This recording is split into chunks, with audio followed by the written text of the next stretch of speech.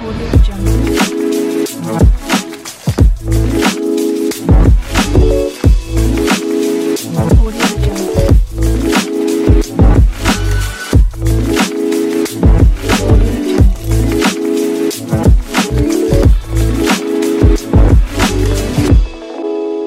Audio Jungle.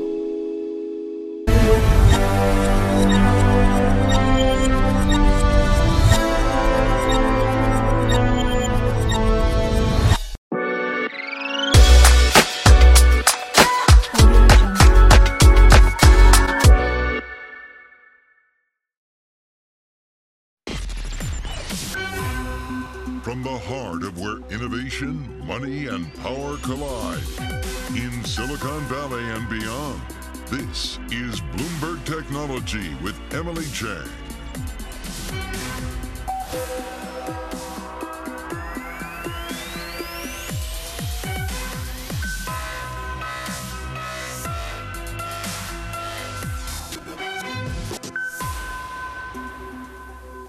I'm Emily Chang in San Francisco, and this is Bloomberg Technology. Coming up in the next hour, it is the biggest ever takeover of a private software company. Adobe has agreed to buy the software design startup Figma in a deal valued at $20 billion. We're going to hear from executives at both companies in an exclusive interview.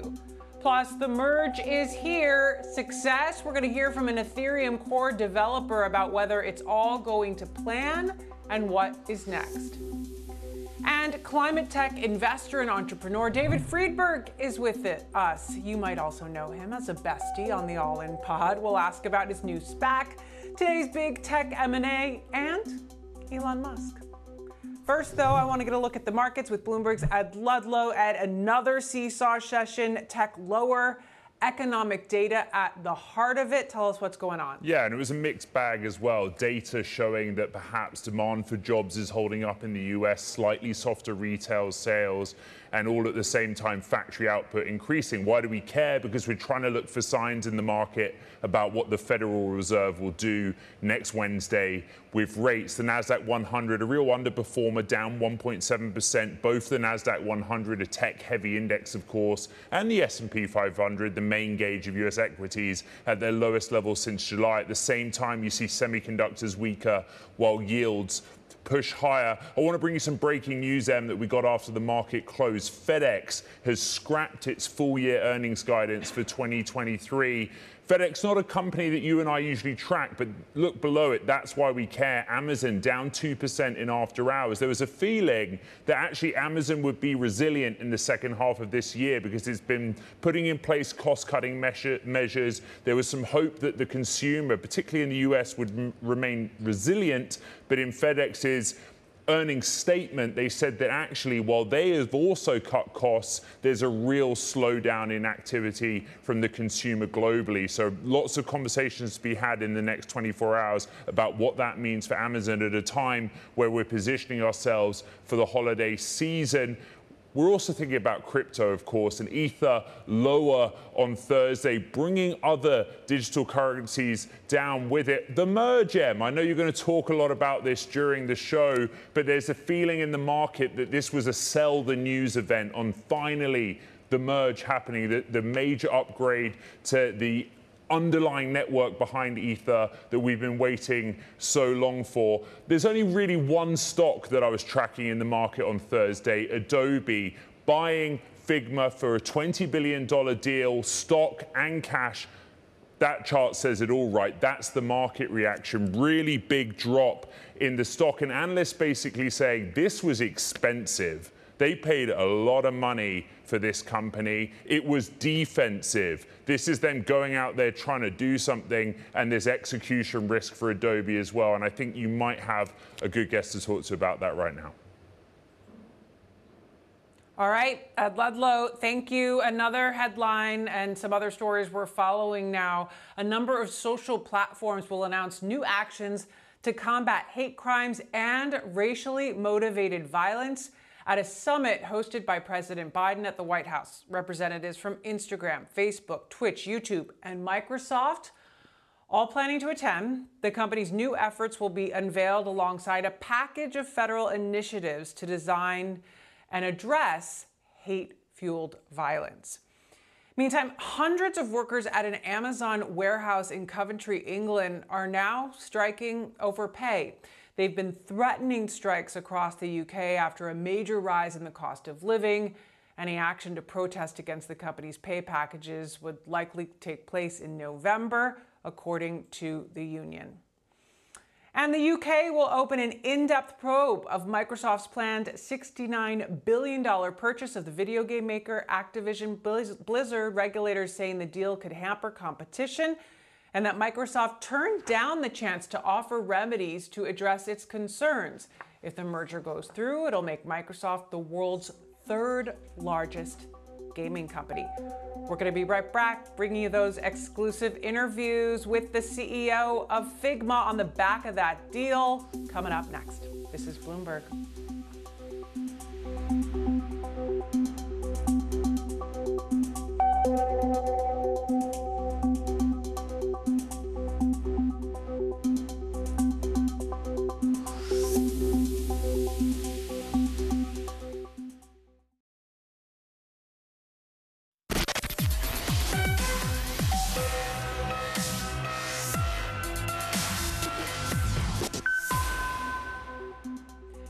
A Brazilian agriculture company is planning to list in the U.S. via SPAC with the help of one of the most prominent climate tech entrepreneurs.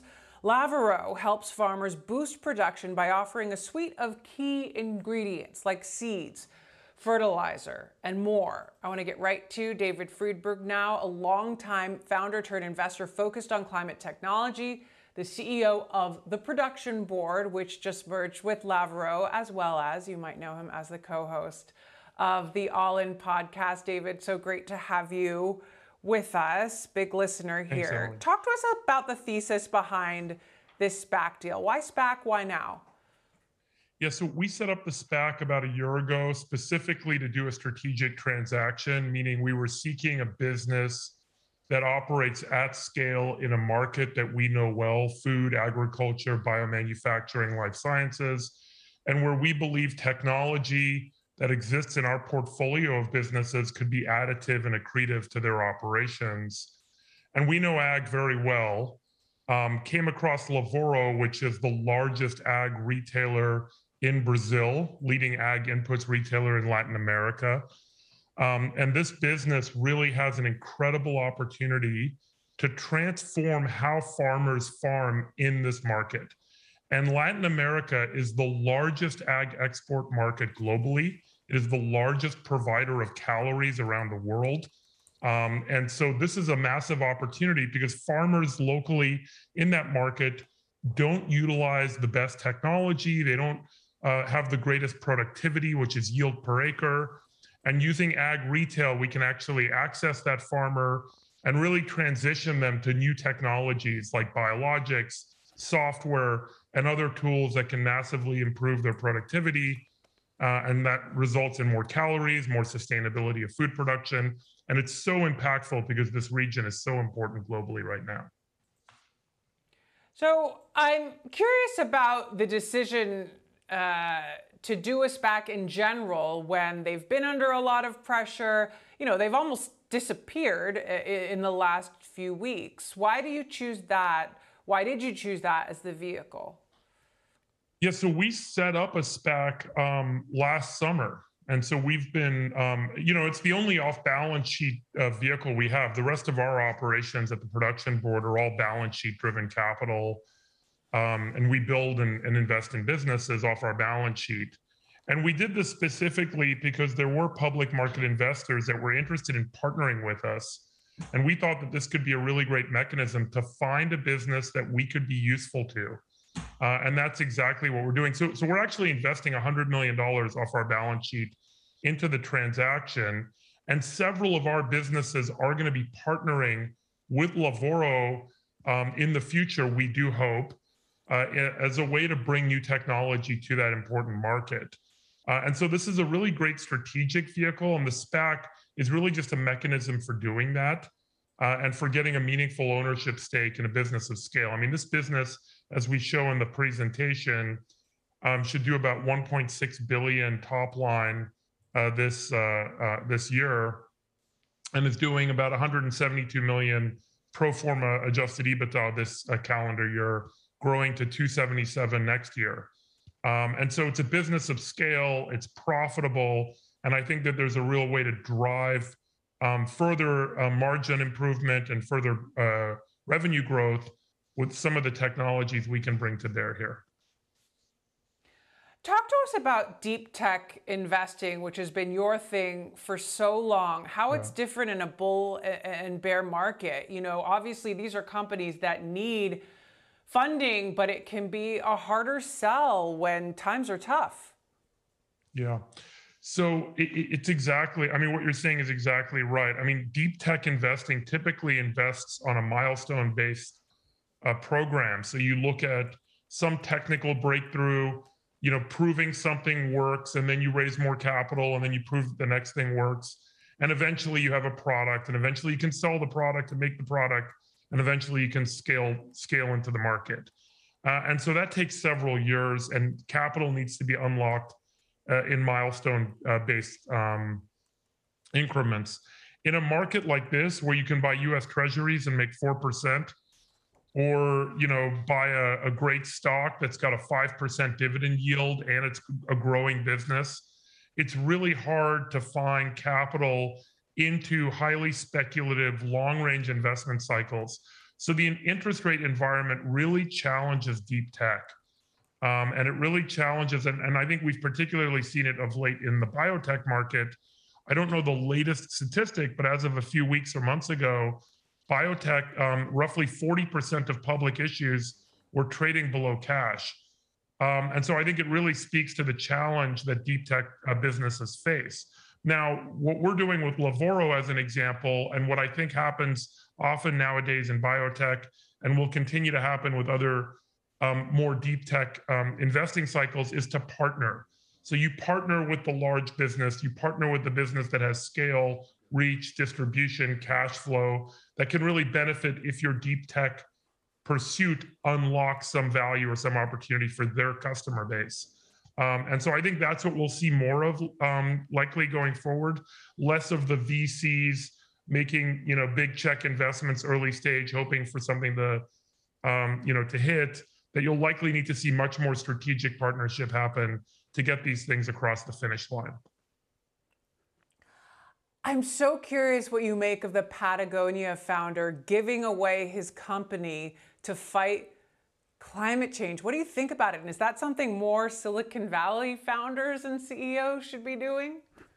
Yeah, he's always been an interesting guy. You know, he operates his business in a different way than I think a traditional capitalist thinks about operating their business. And so, you know, it doesn't seem surprising knowing the personality and the way he's talked about things in the past and the decisions he's made. I mean, I think he kind of banned putting financial services firms' logos, you know, as part of their custom embroidery programs that they were having for a while, a few years ago. And look, I mean, it's going to go into these blind trusts, into these irrevocable trusts. And I'm sure that the stewards or the trustees will continue to operate this business in a smart way. I doubt that the trustees are going to basically shred the thing and give it away. I'm sure they're going to continue to run the business, and that the dividends and the profits generated from that business over time can be used to fund, you know, initiatives in climate change mitigation, and I think that that's a very noble way to transfer the ownership of your business, rather than just give it away to a bunch of NGOs and nonprofits. Let the trustees that you know and trust operate the business for you that can generate cash and value over time, and then decide where that cash and where that value should be allocated to really drive impact in the world. So it's a great noble decision, and you know, really fits well with the way he's talked about what he's done in the past. Meantime, I gotta ask you, since the Twitter Musk dispute has been a running topic on your All In pod, you interviewed Elon Musk at the All In Summit. Do you think this deal goes through? Does Musk end up buying Twitter? And if so, how does that change the social media ecosystem? Yeah, I think, look, there are probably two key things at play here. The first is, what ends up happening in the courts as they go through this legal process. And I saw a great post by a legal analyst a few weeks ago, and I wish I could remember the person's name and reference them. But they said, the Delaware court there, the Chancery Court, is less likely to try and force a deal to close, because then if the parties don't actually close the deal, it really damages the reputation and the integrity of the court. And that there's a case to be made that Musk would just simply say, no, I'm not closing. Do what you want. Give me a fine of $1 billion. I don't care. I'm not closing the merger on these terms. And so this legal analyst pointed out that it's unlikely that they'll close the deal on those, or that the court will try and force the deal. And I think on the other side, he saw value in the community. He saw value in the user base. He saw value in the social network. And I'm sure he still does. And regardless of what he's identified with respect to the bot problem or the spam problem, as he calls it, that there must still be value there. So I would say that based on those two conditions, there's probably a bid-ask gap that maybe gets met still. And I would envision that there's still a motivation to do something here that is probably a function of the true size of the true network of users on that platform, because it is such an important platform. Deep down, he probably still really wants to do something. And on the other side, the court may end up saying, hey, there's some way that you guys, we're only going to charge a fine here, which forces Twitter back to the table to negotiate price, and maybe something happens. So, that would be my middle of the line, kind of middle of the aisle here kind of decision or perspective on what might end up happening over the next couple of months here.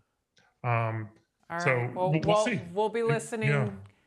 We'll be listening to the podcast for more commentary. Dave Friedberg, great to have you with us. Thank you so much for stopping by. We'll be right back with more of Bloomberg Technology. This is Bloomberg.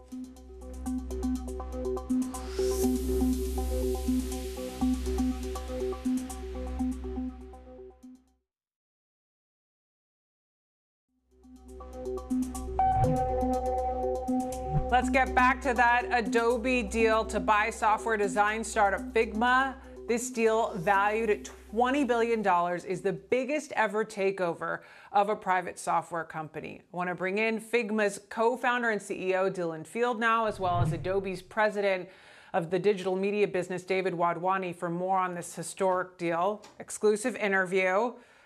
Dylan, kind of the Silicon Valley dream coming true here. You stick with your initial idea, you develop it for a decade, you sell it for billions of dollars. There are still people out there asking $20 billion? What do you think is the potential here, and why is Figma worth $20 billion? Well, first of all, I just want to give a giant shout out and thank you to the Figma team.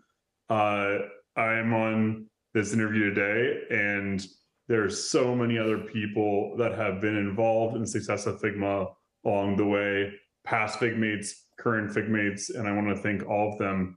Of course, this is about moving forward now and how much potential there is in a combined Figma-Adobe combo.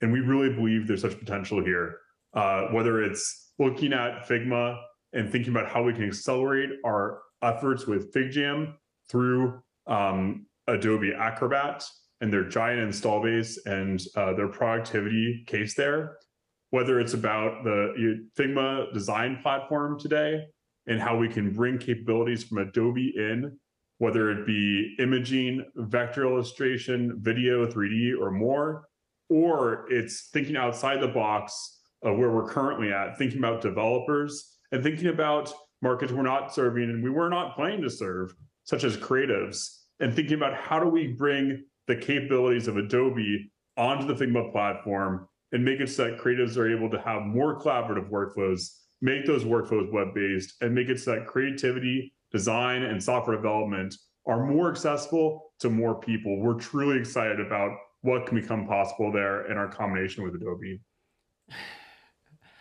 David, we all thought we were in a downturn, and here you are doing a $20 billion deal. The stock had kind of a rough day as investors digested the number here. What's your response to that? Look, we at Adobe, we're entering our 40th year, and we continue to be very aggressive about the opportunities that we see. If you look at the opportunity ahead and what Dylan and the amazing team at Figma have built, they've built a company that's basically going to add $200 million of ARR this year, crossing $400 million by the end of the year, and addressing a TAM that's $16.5 billion. And when you put it in the context of the efficiency of the business, cash flow positive with a net dollar retention rate over 150%, there are very few companies with that profile. And in the context of what we see and some of the things Dylan talked about, when we look ahead and the synergies we can do to accelerate Figma's move into that $16.5 billion TAM, to accelerate what we do in terms of our core creative flagship applications, reimagined with the technology running on top of the Figma platform.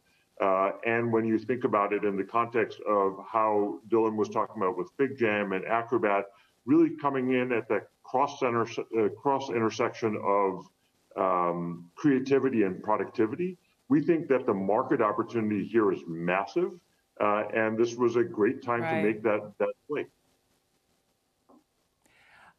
Dylan, there was a great tweet from Ruben Harris, another startup entrepreneur out there. He compared Figma to Instagram. Well, if you think about it that way, you hear the numbers that David just rattled off. You're cash flow positive. You could have gone public as soon as the window opened. Why sell? Why not try to build your own $150 billion company and go public on your own terms? Yeah, I mean, first of all, we're super thankful that we had the ability to control our own destiny here. But at the end of the day, we have to think about our community. We have to think about the impact that we can have and what timeline we can have that impact on. And we believe that this accelerates the impact we can have, that this broadens the impact we can have. And by leveraging and utilizing the expertise of Adobe, the capabilities, the technology they built, as well as the amazing people they have and they've attracted over the past 3 decades, we think that we're able to basically scale the impact we have beyond just design and move into new areas and be able to have more impact faster. And that's why we've done this deal. David, I know you were the architect of this deal, and you also sold a couple of companies, including one to Adobe in your earlier days. What kind of advice did you give Dylan through this process, personal advice in the best interest of, Figma and his company and not necessarily the company that you work for now? Yeah, well, I think I look at it as a shared common interest and shared objective here. So, Dylan and I have known each other for a few years, and we started having this conversation in earnest a few months ago. Having gone through this process, being acquired as part of Macromedia into Adobe, the things I know are if you have a shared purpose, if you have a shared passion, and you have a clarity in terms of how you're going to actually operate and go after the market, great things will happen because there's so much that we have in common in terms of how we want to approach the market. And Dylan and I have been very clear in terms of how we're planning to run this. Dylan will remain CEO of Figma, and he and I will be working very closely to make sure that the decisions that he makes with the autonomy that he needs to keep the things that are special about Figma special, combined with the things that we can do surgically to accelerate the business, accelerate our technology vision, and accelerate move into new markets. That's really the foundation. And the most important thing, and we talked a lot about this through the process, is shared vision and trust. And I certainly have a tremendous amount of respect for what Dylan and the team has done. And I think he knows me well enough that he knows that I'm a person of my word, and we're going to do great things together. It's mutual, and it's really helped that we knew each other for a few years prior as well. Dylan, Figma was making Adobe sweat. What's it going to be like joining your competitor, and how do you preserve the culture of the Figmates, as you say? Yeah. Well, first of all, the more that we learned about Adobe, the less we thought about them as a competitor, honestly. Again, we're over here in the product design and product and software creation space, and Adobe is largely in the marketing space when it comes to digital media. And so we really see this as a way to broaden our opportunities. And also, the more that we got to know Adobe, the more we saw shared vision, shared purpose, shared values, like David referenced. At Figma, one of our values is build community. Another one's craftsmanship. These are values that Adobe has in spades. And because of the autonomy and the ability to continue to build our culture, our team, we really think that we'll be able to continue to accelerate our culture. And I'm very excited to explore what this acquisition means to the team and figure out how we can have even more impact on our community and our ecosystem. For me, I grew up using Adobe software, and so the chance to help Adobe think about the next generation of creative tools and how they are used collaboratively and what they mean in a web browser context, that's a dream come true, and I'm really excited for this. All right, Figma co-founder and CEO Dylan Field, along with Adobe's president of the digital media business, David Wadhwani. Thank you both for sharing both sides of it. All right, coming up, we are talking everything merge and whether Ethereum's energy consumption will truly decline by that estimated 99%. This is Bloomberg.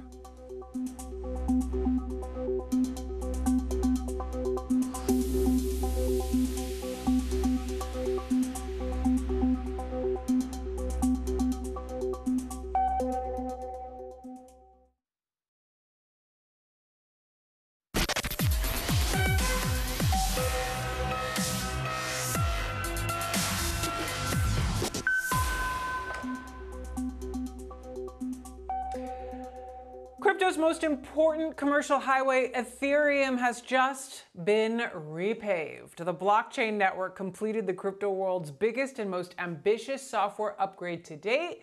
This, according to its co-founder, Vitalik Buterin. The upgrade is called the Merge and appears to be a sell the news event. Bloomberg's Sonali Basak has been covering for this. And Sonali, have you been up all night long watching this thing happen? I did certainly wake up at 2 a.m. to see what had happened. Yes, Emily. And while it was successful, remember, and also one of the biggest upgrades we've ever seen in the cryptocurrency industry, it is still the beginning of many changes for Ethereum ahead to get to those ultimate goals that Ethereum is looking for. So what is really changing? Now we are moving to this proof of stake model. We are moving over from that reliance on miners to stakers who are used to validate the chain and really start to expand other things that Ethereum is really looking to do, which is become more scalable, improve transaction fees and gas fees. But, that's not going to happen right away. There are things that you've seen Vitalik Buterin talk about today on Twitter that will start to get you closer to that, but there's still some concerns right now as we look at the merge and how the next couple of days and weeks work out. What are those concerns? Those include scammers potentially appearing and creating forks that look a lot like the Ethereum chain as it continues through the merge. And you're also worried about the impacts on the layer 2s that are tied to Ethereum. You're also worried about any unanticipated glitches that are not just tied to this particular merge, but the future upgrades, because those are the ones that are going to do the things that we want to see from Ethereum, which is improve those transaction fees and speeds. So when we take a look here to your point, you're seeing some pressure on Ethereum, but remember, this is not really all about the merge. This is also tied to a lot of other issues that are happening in the macro environment. The merge, while there were a lot of people buying it leading into this news, there was a lot of education that went around the merge in terms of, the future for Ethereum and what it looks like as people really start to take to the staking model and really bake in the place of Ethereum, not just in the crypto community, But while we have all these other global issues going on that are headwinds, Emily, including a hiking interest rate cycle around the world that can put pressure on crypto assets, including Ethereum. So a lot still for Ethereum ahead. But again, the next few weeks will be pretty critical as people bake in this news. All right, Shonali, hang on. I want to bring in Preston Van Loon now, Ethereum core developer and co-founder of Prismatic Labs. Preston, thank you so much for joining us. Love to get your technical perspective here. It seems like it's been a success so far. When will we know for sure? Well, the merge event definitely was a success. The merge is Ethereum's switch from proof of work to proof of stake. It's literally merging the proof of stake blockchain that Ethereum launched almost 2 years ago with the Ethereum mainnet. We've seen that's had consistent block production and consistent finality so far. Everything's a success. I think what we'll see over time is, do the metrics hold up? Do we continually see nearly 100% participation? Do we see consistent block finalization and a healthy network in the coming weeks and months?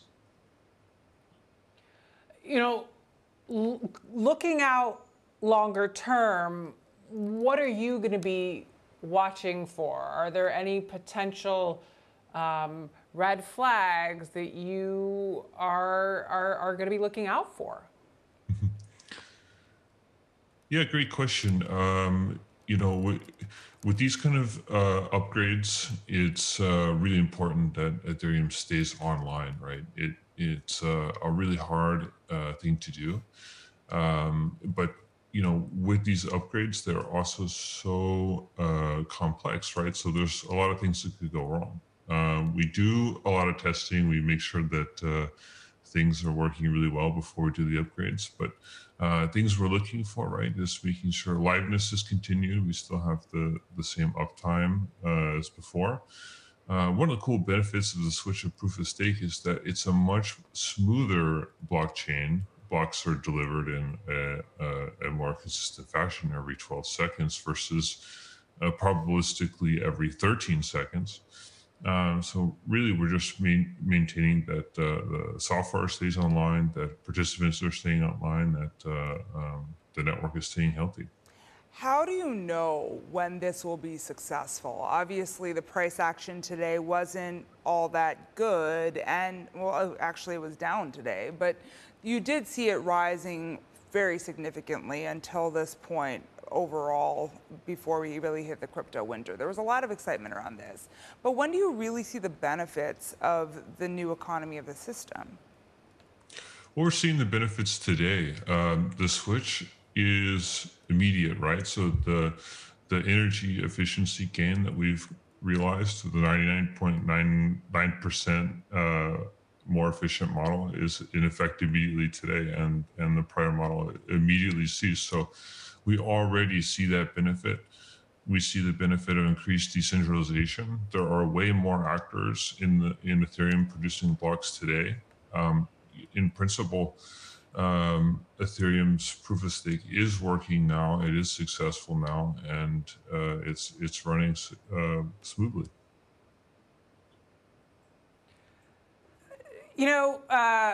Somehow pandas, Preston, have become like the signature meme of the Ethereum merge. Can you explain that to me?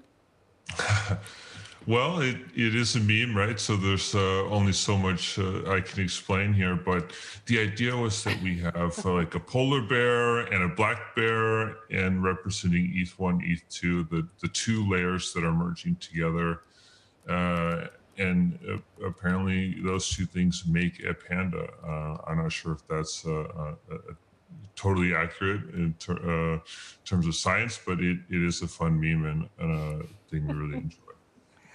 What comes next? This is very much, a step in a series of more steps that will presumably give more people who are related to Ethereum lower transaction fees, faster transactions. But when do you really start to see that happen?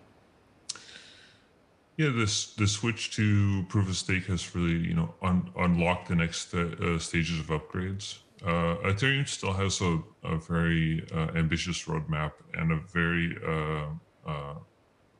large amount of work to do in the next coming years. We see that there's already scaling through layer 2 technologies. And what we want to do there is to increase the security and data availability guarantees that Ethereum has. So what that means is to provide more data securely for things like layer 2 to provide that transaction scaling. And at some point, we'll be also working on, the idea about sharding and having more transaction throughput on the layer 1, the base protocol of Ethereum. But really, this is helping the switch proof of stake is really unlocking all these things and helping Ethereum become a global settlement layer that it aims to be. Longer term, Preston, how do you think this could impact the broader ecosystem, whether it's, in terms of just a lesson, the lesson that we see here, or the broader technology? Yeah, it's a great question. I think that the energy inefficiency of proof of work is rightfully criticized by many, and that may have been preventing developers from building on Ethereum and from participating in Ethereum's network. And now that that's out of the way, we can start to see more builders and bring on more developers and continue to build interesting decentralized applications. All right, Preston Van Loom, Ethereum core developer and the co-founder of Prysmatic Labs. Thanks so much for giving us your technical view there. We're going to continue to cover the merge. Shonali, stay with us. We're going to talk about it from a crypto exchange perspective. The president of FTX US, Brett Harrison, joins us next to talk about spot trading and more.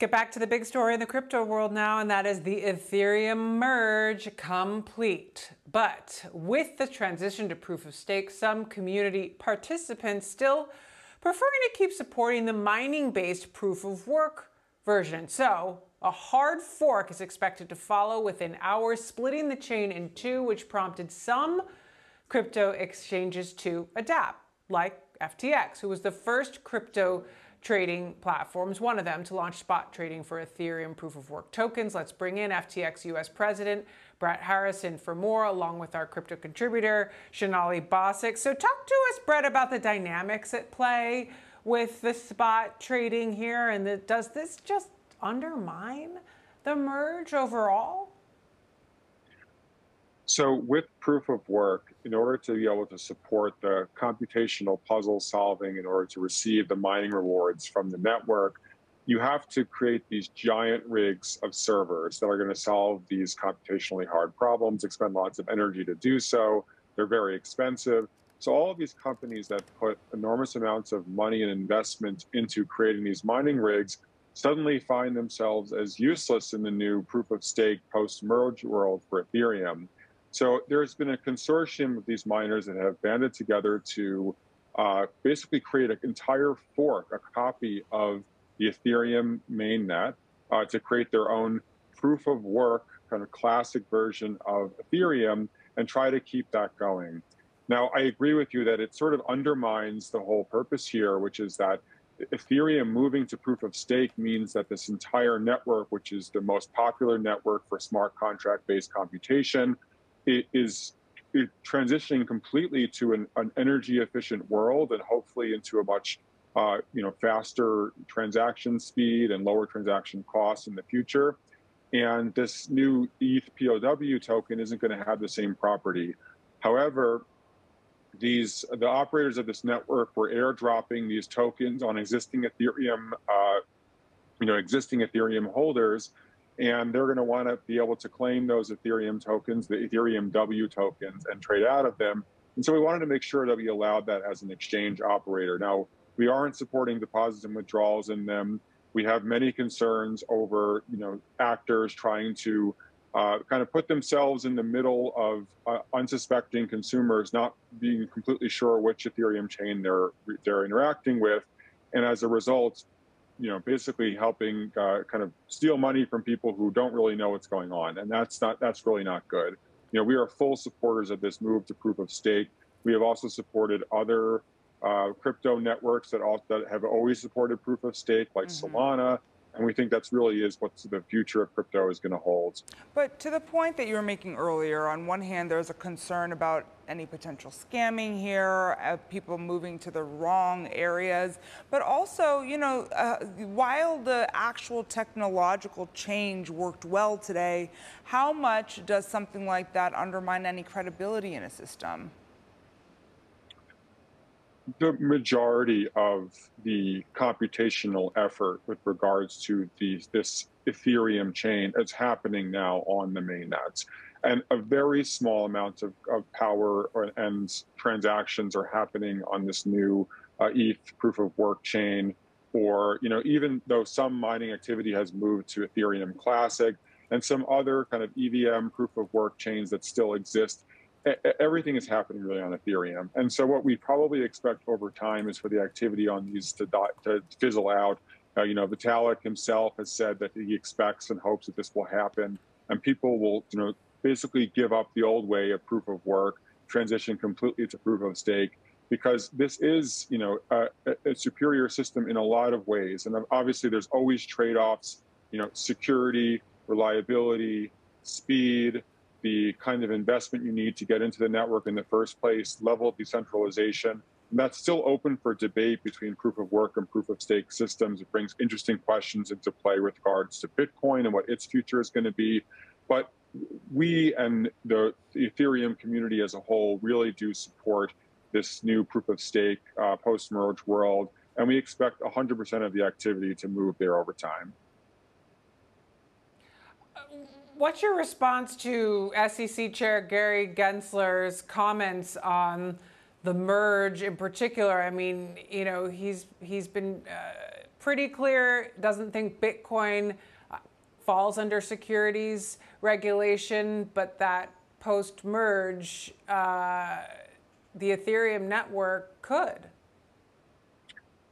So there are many complicated legal analyses involved in trying to decipher, which aspects of the system might be securities and which might not. So, for example, the CFTC already regulates Ether futures on multiple venues, including CME, ICE, FTX US derivatives, and it basically lays claim to that being a commodity. But perhaps the staking in such a system might be considered an investment contract of some kind, and that's really an open question.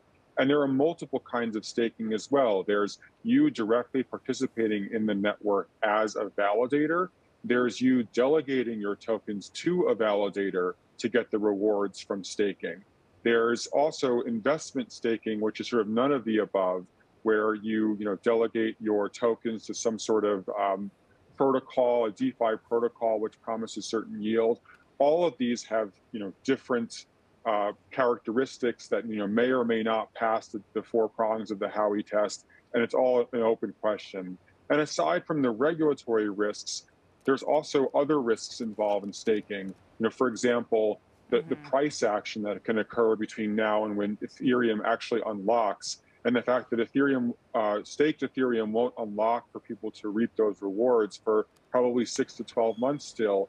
And there's operational risk involved too. If a validator fails to properly validate a block, it could have some of its staked tokens taken away. And so there's a number of risks that are still involved in the aspect of staking. So with those risks, plus that regulatory overhang, to what extent is that a problem when you have a new model that is contingent on staking? From what I understand, FTX doesn't really offer this as a business yet. Coinbase is making it a much bigger part of their business, but there are still these big open questions about it. The staking and proof of stake networks are a huge part of the crypto ecosystem. And while it's extremely significant that Ethereum has finally moved to proof of stake, it's certainly not the first. And in fact, most other popular blockchains, other than Bitcoin, are already on a proof of stake system. They already have this validator set up where by staking a certain amount of the token in the network, you're guaranteed some amount of the fees from the transaction and block validation rewards. And so we're sort of already very long this problem as an industry.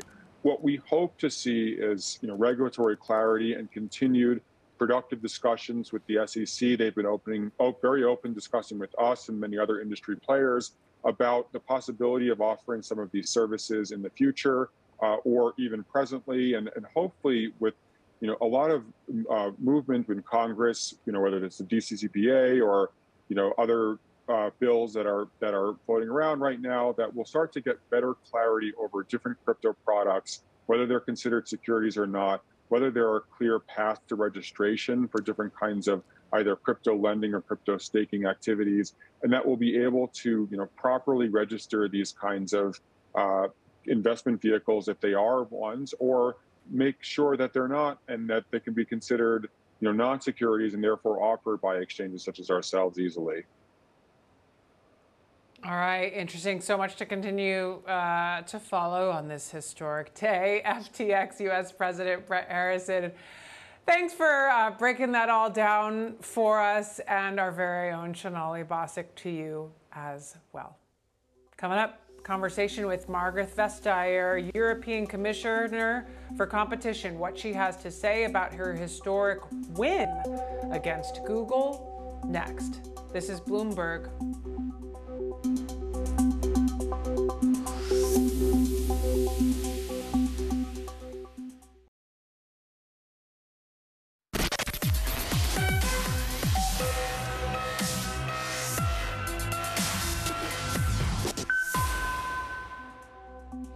In a win for the European Union, a €4 billion fine, that's about $4 billion, upheld for Google's treatment of services on the App Store. Earlier, my Bloomberg colleague spoke with Margrethe Vestager, Executive Vice President of the European Commission, where she is in charge of digital and competition policy. Take a listen. This is a win. Huge majority of the case is completely upheld, which means that the court has confirmed our view. And because of that, of course, we also feel the encouragement to continue enforcing when it comes to big tech. We have a number of investigations ongoing, 3 Apple cases, 1 Facebook case, and quite a big Google case also coming up. Does the progress that you made with regards to the Google case, do you think that actually helps you with some of the other antitrust cases that you're bringing? Well, we get the guidance from the court on our approaches. Of course, one of the major things for us is first to prove dominance. Mm-hmm. Because if you have that kind of market power, then our rules, they kick in. If you're just a small guy, you can do so many different things. If you're the big guy, if you have the market power, then, of course, we become much more strict. But just to be clear, though, I mean, we know that Google is going to continue to fight this as long as they can. That's expected here. Even if you end up with a victory in the traditional sense here, does the prolonging of this fight maybe give those other companies a little bit more encouragement to fight back in their cases as well? Well, I don't see it this way. Also because we have regulation coming in to complement what we do with the case-by-case enforcement. The Digital Markets Act was just signed yesterday, so will be entering into force mid-October. And of course, there is some time to adjust to new rules, but by early 24, those who are designated as gatekeepers, real tech market power, they will have to comply to quite a number of prohibitions, but also things that they must do. For instance, share data with some of their customers. Some of already the threats of certain fines and the upholding has changed behavior to a certain degree. And I know that, of course, the EU has had welcomed as positive some of the changes, the proposed changes, indeed, that Google has made. It's interesting when you look at some of the reporting on the Google story from US print, Boston Globe, The Times, saying they call you, well, big tech's tormentor. And I'm interested as to whether you're finding that the US is becoming a tormentor too. When you're here talking with your counterparts from a competitive perspective, do the United States back you in terms of the moves you make on some of the big companies here? Well, I have, the first time I came to the US as Commissioner for Competition with my Google case, people say, oh, what's she talking about? Crazy woman. That has changed completely. Both public opinion, the legislator in their approach, competition law enforcement, now cases are being brought, the state's also very active. And it's part of a global development. We see in South Korea, we see in Australia, we see, around the planet, people say, come on, we need an open marketplace, we need the drive for innovation, we need people to have choices.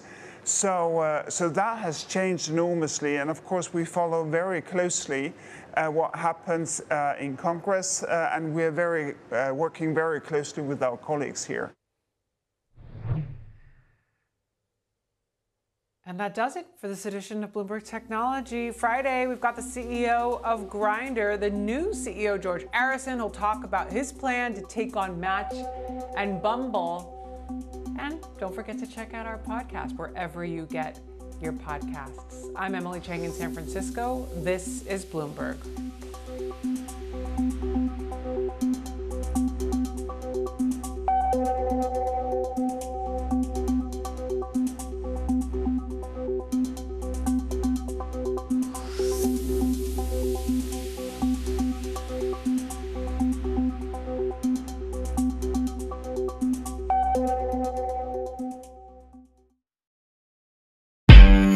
Audio Jungle.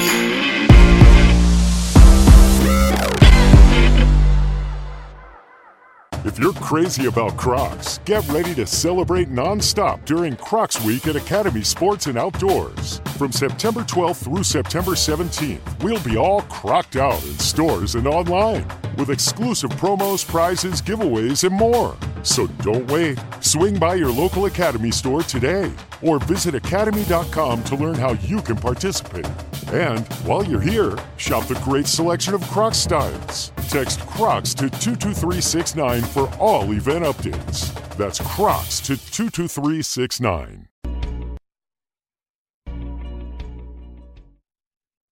The Bible says, be not deceived. You're listening to the best of Financial Issues. All right, it's 4 p.m. on Wall Street. Do you know where your money is? Welcome to Financial Issues, where we align reality with truth. Conservative talk radio you can count on. Financial issues that you need to know. We'll preserve for our children this, the last best hope of man on earth, or we'll sentence them to take the last step into 1,000 years of darkness. We will simply apply to government the common sense that we all use in our daily lives.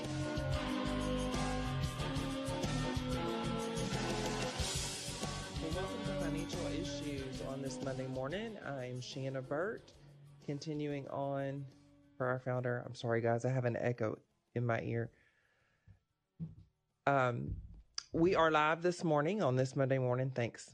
And we are taking your calls. If you want to call in, you'll be the first caller in the queue. And the number is 610-363-1110. If you're watching us on Facebook, we ask that you share us with your friends and family so that we can help build them up and edify them and teach them how to be good stewards as well. So we'll get into a little bit of economic news this morning. Over the weekend, I believe the Inflation Continuation Act did pass in the Senate. Actually, it is called the Inflation Reduction Act, but nobody seems to believe that that's actually going to work to reduce inflation. It really is more like a broken promise bill. It breaks several of the campaign promises that Joe Biden made when he was campaigning for president, like his promise to shut down the fossil fuel industry. The act does seem to contain some things that will allow the fast tracking of permits and more drilling on federal land, which he promised to shut down. It also is just really smoke and mirrors for the Build Back Better agenda. Biden is still maintaining that taxes won't go up for people making under $400,000 a year, but that is very contrary to what all of the research is showing. In fact, it shows that taxpayers in every bracket will experience more taxes.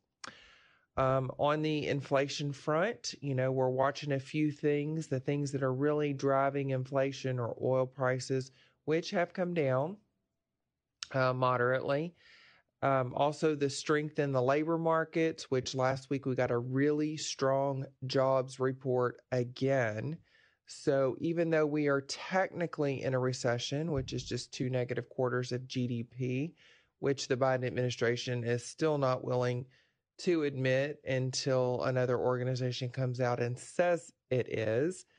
But, time is just ticking, and we're going to get another GDP report prior to the midterm elections that I think and hope and pray will be very detrimental to the left and to the Democrats, and that we'll see the balance of power shift in the Congress. And sadly enough, we'll have 2 years of do nothing, and then hopefully we can get a strong president back in there that will lead us into a more economically stable environment and a more secure environment from a national security standpoint. So just to remind you too, jobs are what's called a lagging indicator. So as we're looking at the economy, and the markets, when we look at the economy, jobs show up as decreasing after we already know that we're kind of in a recession. So that's something that happens kind of there toward the end, and it's not something that gives us foresight into a coming recession. So earnings season is wrapping up. We have about 87% of companies have already reported.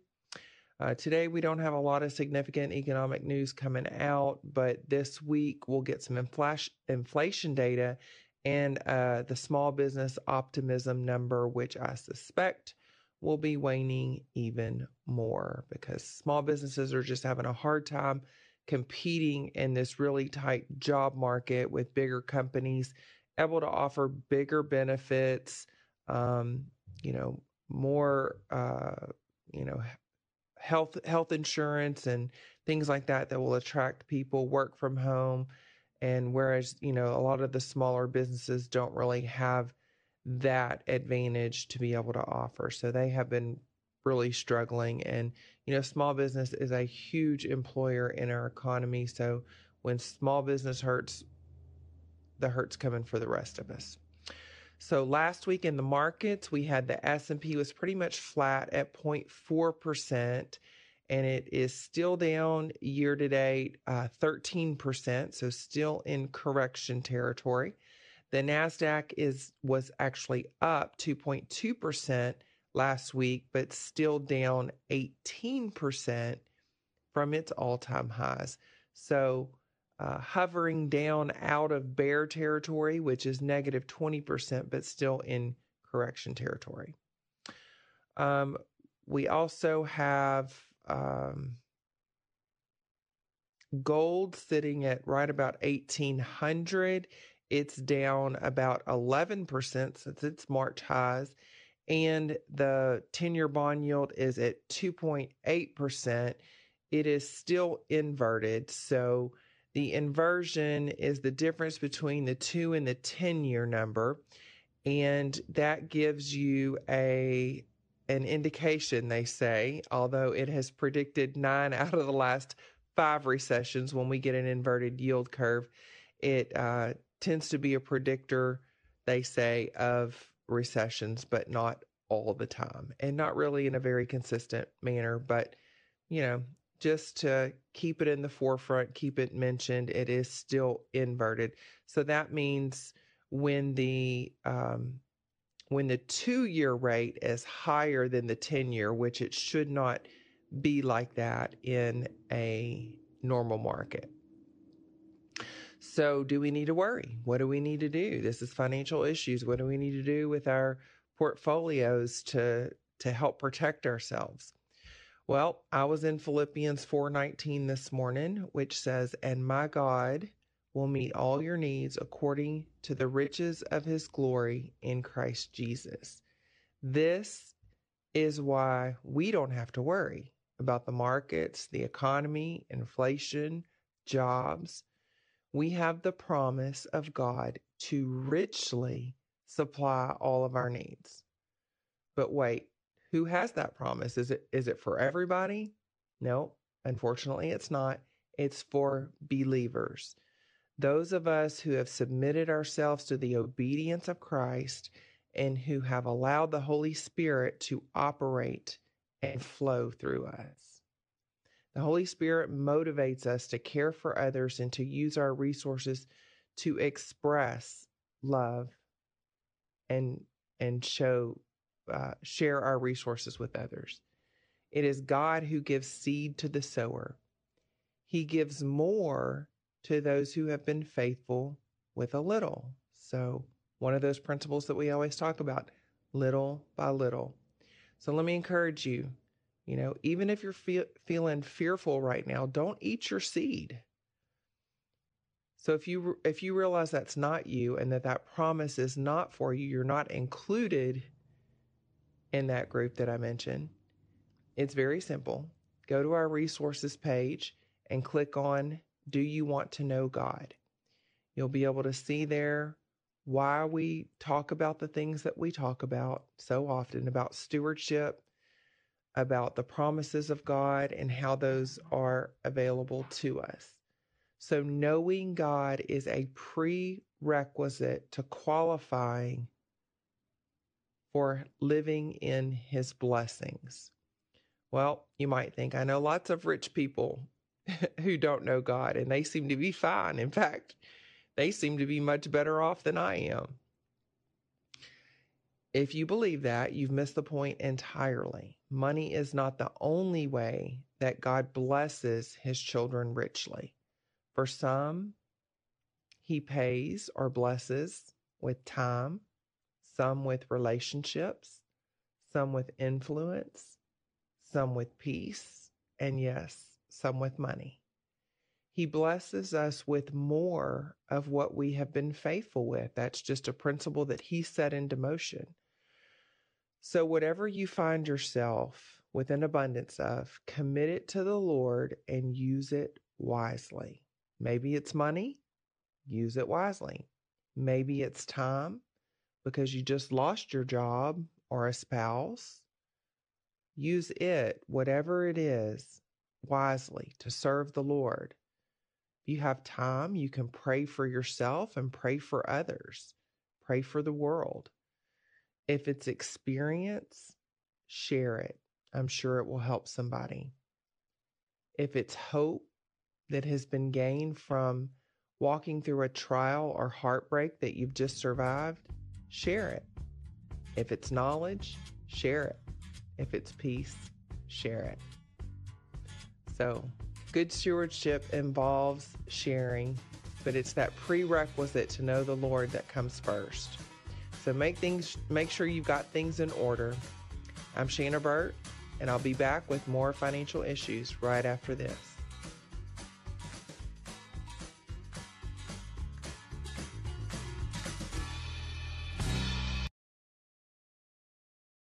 If you're crazy about Crocs, get ready to celebrate nonstop during Crocs Week at Academy Sports and Outdoors. From September 12th through September 17th, we'll be all crocked out in stores and online with exclusive promos, prizes, giveaways, and more. So don't wait. Swing by your local Academy store today or visit academy.com to learn how you can participate.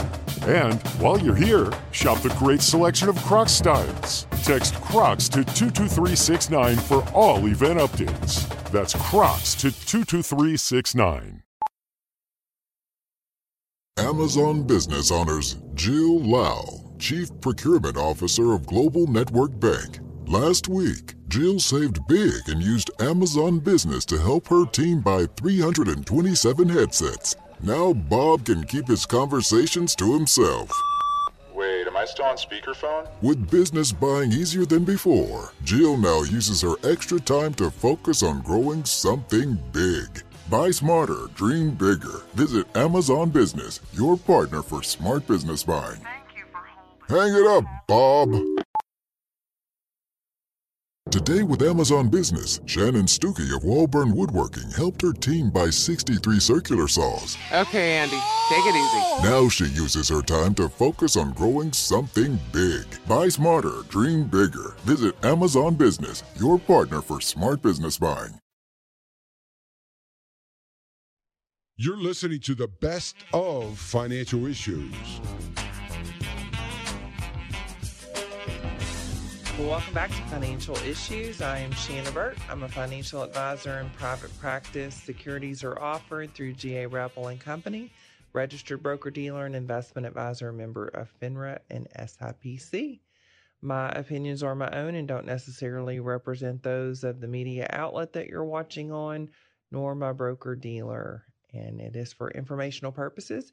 If you employ other financial professionals, you should do your own due diligence and run this information by them before you try to apply it to yourself. So this is the Ask Shanna part of the show where I get to some partner questions and try to answer those. We are taking calls. If you want to be the first caller in the queue, you can reach us at 610-363-1110.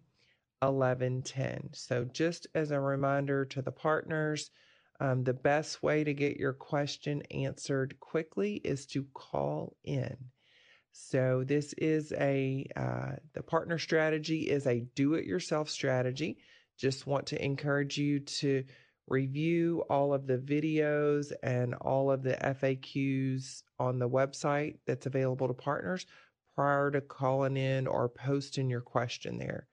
Also, just want to remind you, don't ask questions or reveal any, stock names or anything like that, compromise the partner strategy.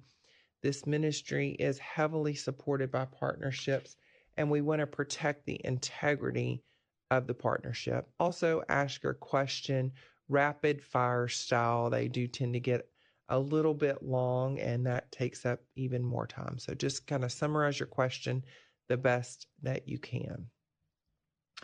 So let's get right to that. We've got a question from Sherry, and she says that she's retired. She may go back to work in October.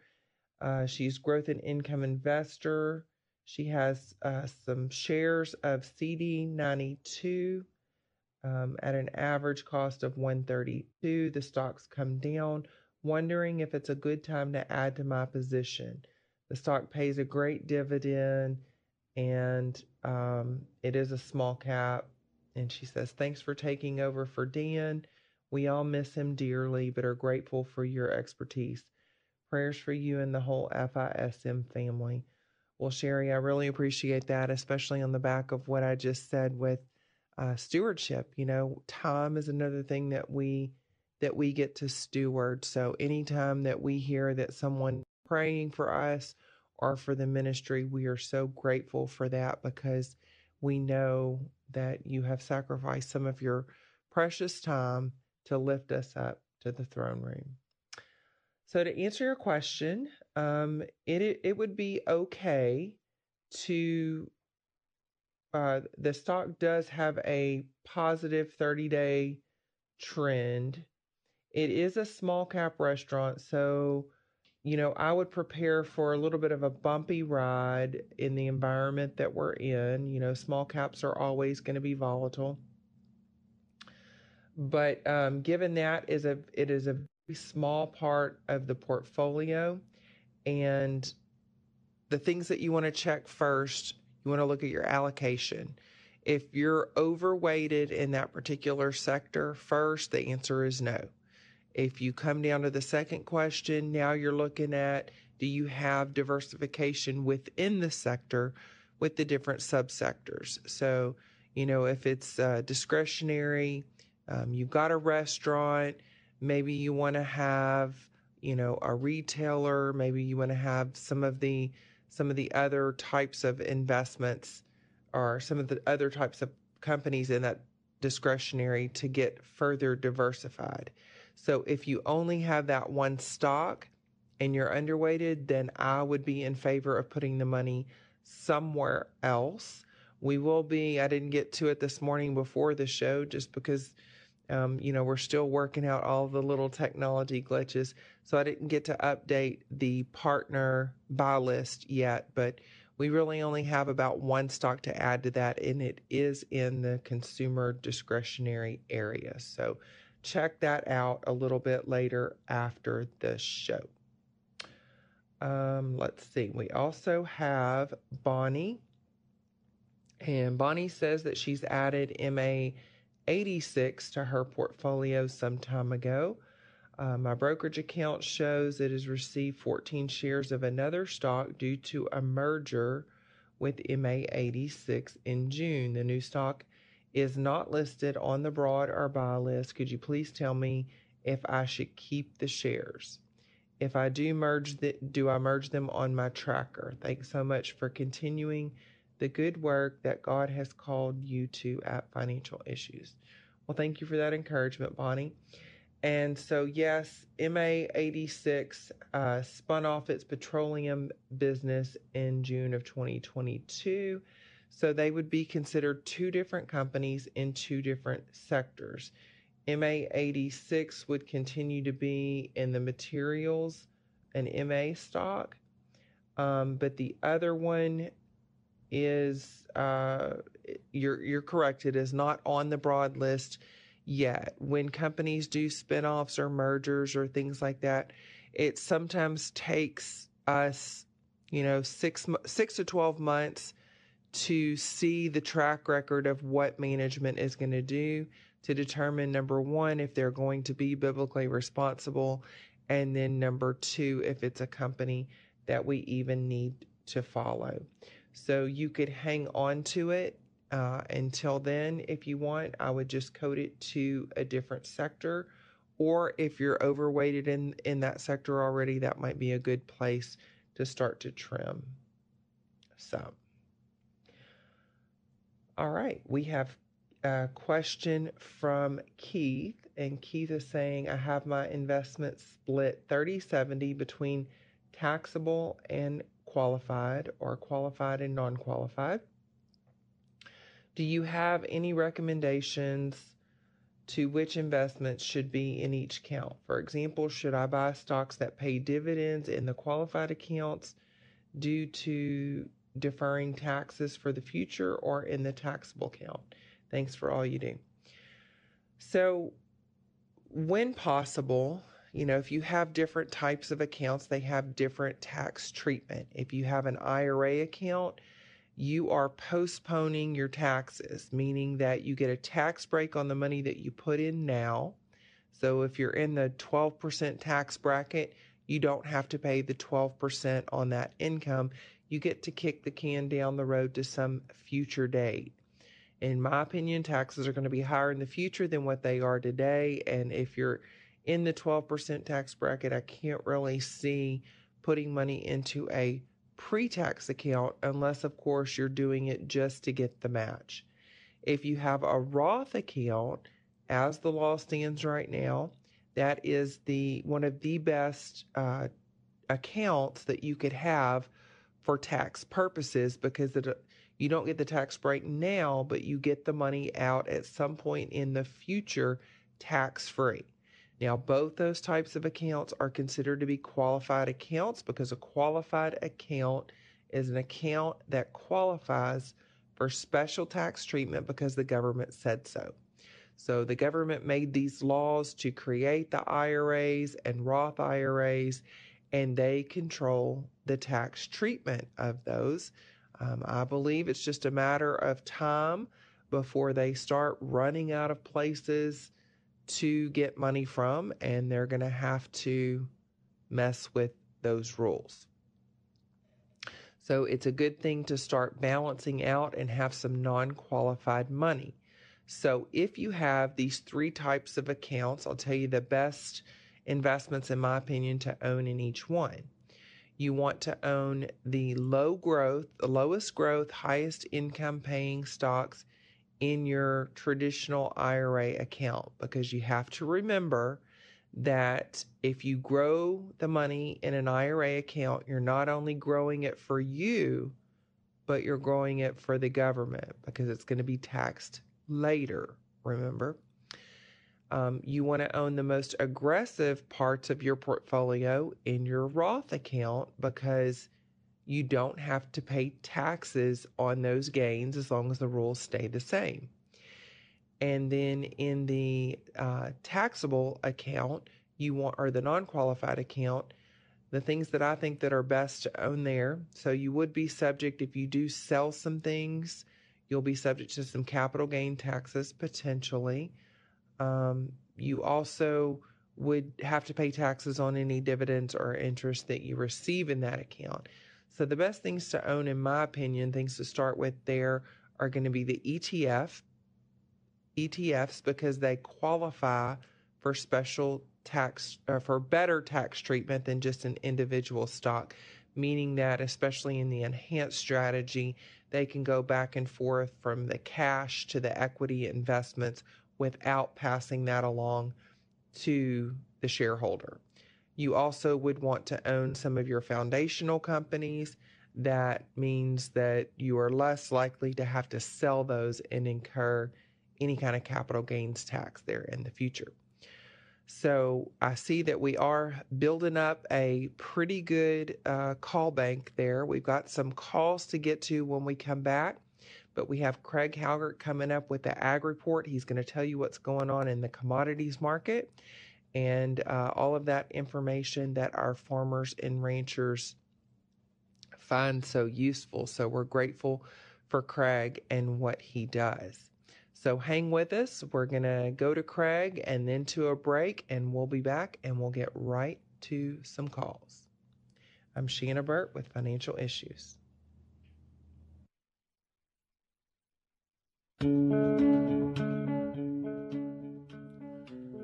This is Craig Halgard with your Financial Issues Ag update for August 8th. Weather forecasts were very uncertain as we headed into the weekend, and as a result, corn prices were higher on Friday. With the 6 to 10 day outlook for the Western Corn Belt looking hot and dry, it's going to be pretty interesting to see how traders respond this week. At the close Friday, December futures were 3 3/4 cents higher at $6.10 per bushel. Soybean prices, at least in the near term, will be driven by weather forecasts and the dubiously named Inflation Reduction Act. That was certainly the case on Friday as soybean futures cycled between higher and lower on shifting weather forecasts. We did see some export business Friday with the announcement of the sale of 132,000 metric tons of soybeans to China, with another 132,000 going to an unknown destination, presumably China as well. At the close, this November soybean futures were 9 cents lower at $14.08 3/4 per bushel. Wheat continued to chop around in a relatively narrow range. A yield projection by private analysts Informa on Friday placed the national average spring wheat yield at 48.3 bushels per acre. In overseas news, Ukraine's deputy ag minister says Ukraine could start exporting wheat from this year's harvest from its seaports in September because of the success of the grain agreement with Russia. That news pressured wheat prices on Friday. At the close, Minneapolis September futures were 7 3/4 cents lower at 8.86 1/2. Kansas City dropped by 12 cents to close at 8.48 1/4, and Chicago futures were 6 3/4 cents lower at 7.75 3/4. Wheat futures looked really good heading into the weekend. At the close, we had December futures 151 points stronger, settling at 96.13. Livestock futures were also higher. October live cattle rose by 22.5 cents, settling at $143.87 per hundredweight. September feeder cattle were 85 cents stronger, settling at $183.42 per hundred. October lean hog futures also had a pretty solid session. They were up 80 cents for the day at $98.40 per hundred. Class 3 milk futures on a 4-day losing streak. At the close Friday, September futures were down another 18 points, settling at 19.30. Meat cutout values were mixed. Choice box beef ended the day $1.66 lower at $2.6462. Select boxes dropped by $1.68 to settle at $2.3867. And pork carcass cutout values were slightly higher. They're up 23 cents for the session at $125.03 per hundredweight. This has been Craig Haugard with your Financial Issues Ag Update. We'll be right back with more financial issues after this. When you make more of your home with Valspar, you want to keep doing more. Like maybe you want to make your powder room more colorful, or make your basement more waterproof, or make your exterior more Mother Nature proof, or make your driveway more protected, or make your deck look more barbecue worthy, or make your curb appeal more curb appealing. Whatever project is next on your list, Valspar makes all the products and tools to help you make more of it. Valspar, made for more, available at Lowe's. A new Planet Fitness location is now open. Join now for just $1 down, $10 a month, no commitment. Get tons of equipment in our clean and spacious clubs. Now open in Brookhaven. Don't miss our grand opening offer. Now through August 31st. See club for details. Right here in your neighborhood. Here's a little tale about hard-to-recycle plastics. Their destinies were changed. Their new lives are fantastic. What once was trash can live on as new things with a program that complements your regular recycling. 'Cause plastics can be so much more. Give this trash the second chance it was hoping for. Your hard-to-recycle plastics can be so much more. Participate in the Hefty Energy Bag program happening in your neighborhood today. Our phones are not open today. This is a best of financial issues.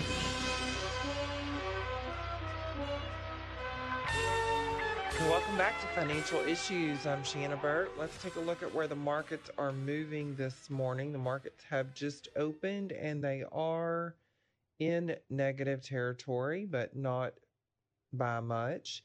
The Dow is down 0.1%. The NASDAQ is down almost 1%. The S&P is down 0.33%. We've got oil at 91.54. And in the bond market, looking at the 2 and the 10-year numbers, the 2-year Treasury is at 3.25%, and the 10-year is at 2.78. So we are still seeing a little bit of an inverted yield curve, which has successfully predicted 9 out of the last 5 recessions. If you have to stop and think about that for a minute, it tells you that it's not a very good predictor of recessions, but technically we are in a recession with 2 negative quarters of GDP, and we've got all kind of issues going on. So we're here to help you navigate through those issues. You know, we are going to be having a partner conference call coming up next week, where I'll give you a little bit of insight as to, you know, what kind of strategies we're employing in the portfolio and what we see coming and how we plan to navigate that. So let's get back to calls. We've got Lisa, and Lisa's calling from Texas. Hi, Lisa. Hi. I've got a silly question. What do you think? It could shorting the NASDAQ or the S&P be biblically responsible? The short answer is no. So many times I'm troubled when people say, well, I don't invest because it's just gambling. And, the scripture tells us to be good stewards with our money, and I don't believe that gambling is good stewardship. It can lead into all kind of addictions and all kind of money problems and all of those kind of things.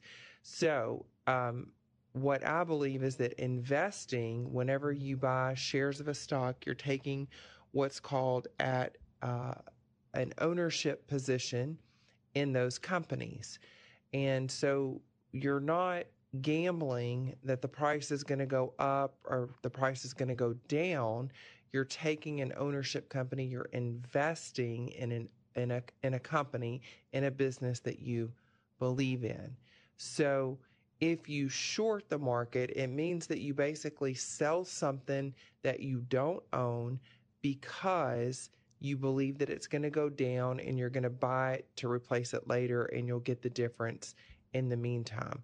So selling short is really a gambling strategy. It's making a bet on what you think is going to happen in the short term. And so there can be unlimited losses. So let's just say that you're selling something short and you're selling it for $10 a share. Well, you get that $10, you're betting that company or market or whatever you're shorting is going to go down to say 7, and you're going to buy it at 7, and you're going to make the profit between the 7 and the 10. Well, if you're wrong, there's an unlimited upside potential. So at some point, some predetermined point, your option is going to expire. You're going to be forced to make good on that. So if you expected it to go down to 7, you sold it at 10, and it goes up to 100, now you're out $90 a share. So it's a very speculative strategy, and I don't believe it's based on any kind of fundamentals or taking any ownership. It in my opinion, it is just gambling. Okay, I understand, and I thank you for that. I respect your opinion, and I'm sure a lot of your audience does as well.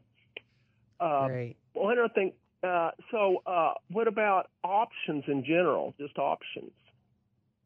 So options are, that is an option. So, whenever you buy options, you're either buying a put or a call.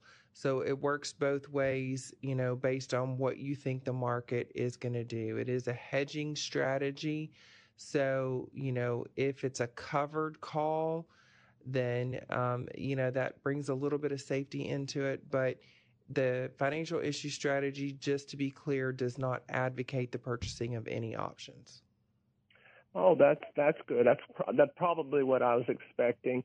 And I'm a member. I love the show, and I would like to do more to help promote the show. I mean, I pray for the show. I donate. I do some preborn stuff. But if you have any ideas for the audience that can help promote you, I would like to be a part of that. Yeah, that's great. Thank you so much for that, Lisa. There's so many different ways that you can do it. You can share the program if you do social media, Truth Social, Facebook, YouTube. You can share that with your friends. We do lives on, I know for sure, at least Facebook. And so if we're doing a live program, or better yet, if I ever do get on social media and I click on something that's more than a couple of minutes, you've lost me. So correct. Our producers are very, very good about taking clips out of the news, out of financial issues, and putting them up there that are, really short like that, 1 to 3 minutes. So you could share that on your personal page. You could, send it to them in Messenger. You can also, post about our phone app, because there's a lot of great information on there as well. So I appreciate your heart and wanting to share the ministry. Okay. Thank you. We love you, but we do miss Dan's rant. Yes, I do too. But we love you. We love you. God bless you and the whole ministry. Thanks, Lisa. Thanks for calling, and thanks for all your support. All right, Sam, what do we have on social? Yeah, Shanna, we have Deborah on Facebook saying, when this administration finally stops denying that we're in a recession, who or what will Joe place the blame on this time? Maybe monkeypox? What do you think? That's comical. I like that. I could probably get in a rant about that, but my question is, what makes us think that he's ever going to stop denying that we're in a recession? They're wizards at this smoke and mirror stuff where they're, like this whole Inflation Reduction Act that doesn't even reduce inflation. It just covers for their agenda. So, I don't know if they're ever going to come out of denial until they're really, really forced to come out of denial. And then, of course, they'll have somebody to blame it on. I think if it wasn't so ridiculous, I would almost say that this monkeypox thing, and, I said it right whenever it first came out months ago, is that, are they already brewing up something for this midterm election? But apparently they don't need to. I heard some statistics that there's been like 40 million ballots already mailed out, a lot of them unsolicited.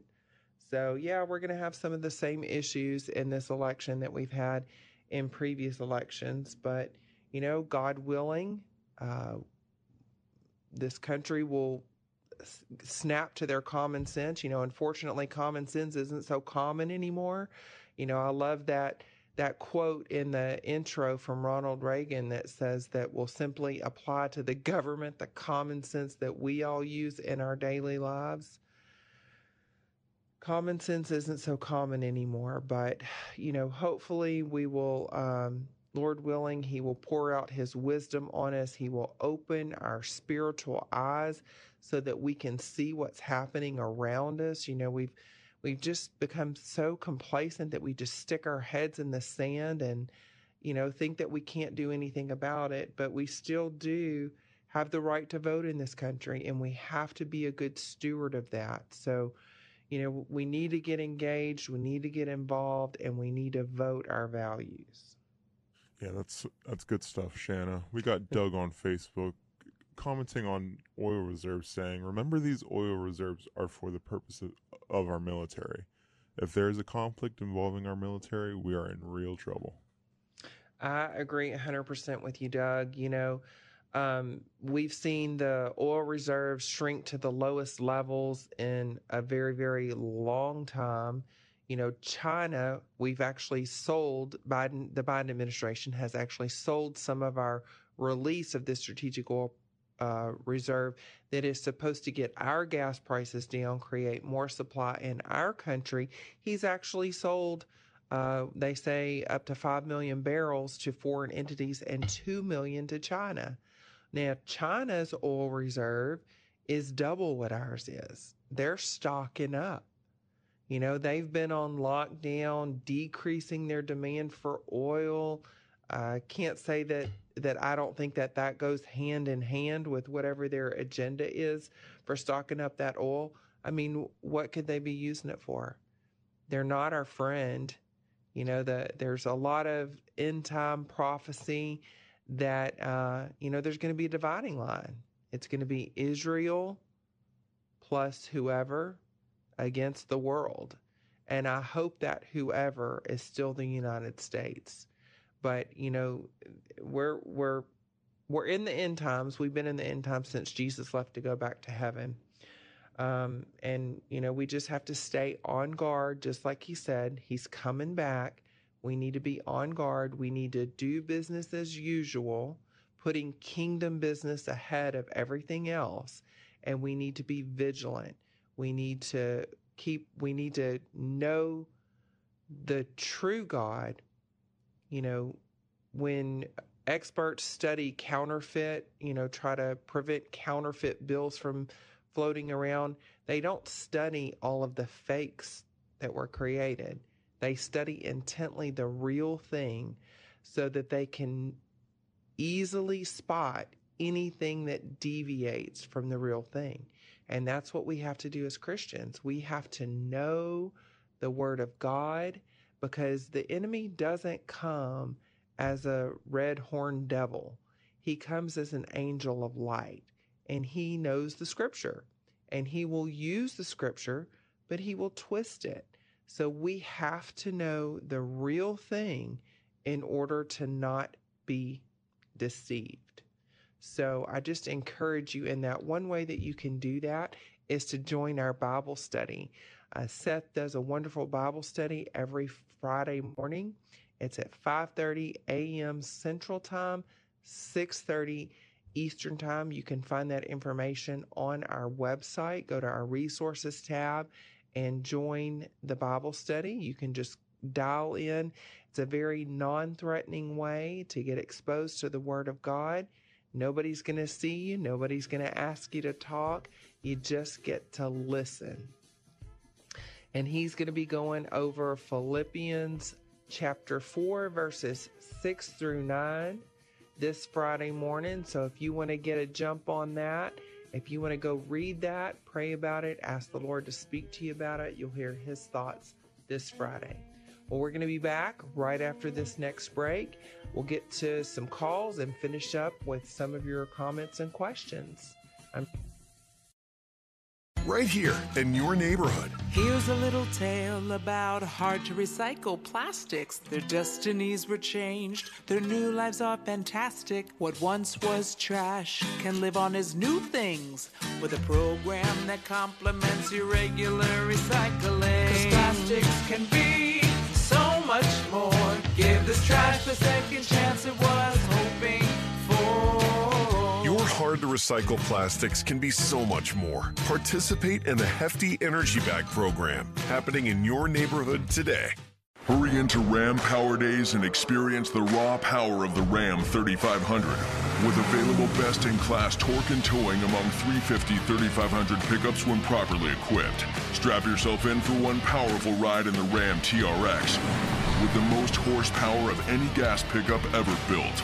Or the Ram 1500, awarded #1 in driver appeal among light-duty pickups by J.D. Power 3 years in a row.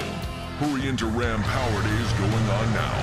For J.D. Power 2022 U.S. award information, visit jdpower.com/awards. At Kroger, we work with local farms right in our own backyard to bring you food that's fresher than fresh. From homegrown watermelon that makes your mouth water to crisp corn picked right around the corner. Come pick out some yourself, because shopping for local produce should be as easy as shopping at your local Kroger. Kroger, fresh for everyone. You can save an extra $10 when you spend $40 or more on a great selection of participating items. Just look for the signs and save at Kroger. You're listening to the best of Financial Issues. Expressed on this show do not necessarily represent the opinions of this station or any of the show's sponsors. Well, welcome back to Financial Issues. I am Shanna Burt, and let's get back to those comments on social. What do we have there, Sam? Yeah, we got Molly on Facebook saying our government needs to quit shoving a social agenda down our throats and start protecting our country. I couldn't agree more, Molly. The problem is that, we've had these politicians, the majority of these politicians in office for even longer than I've been alive.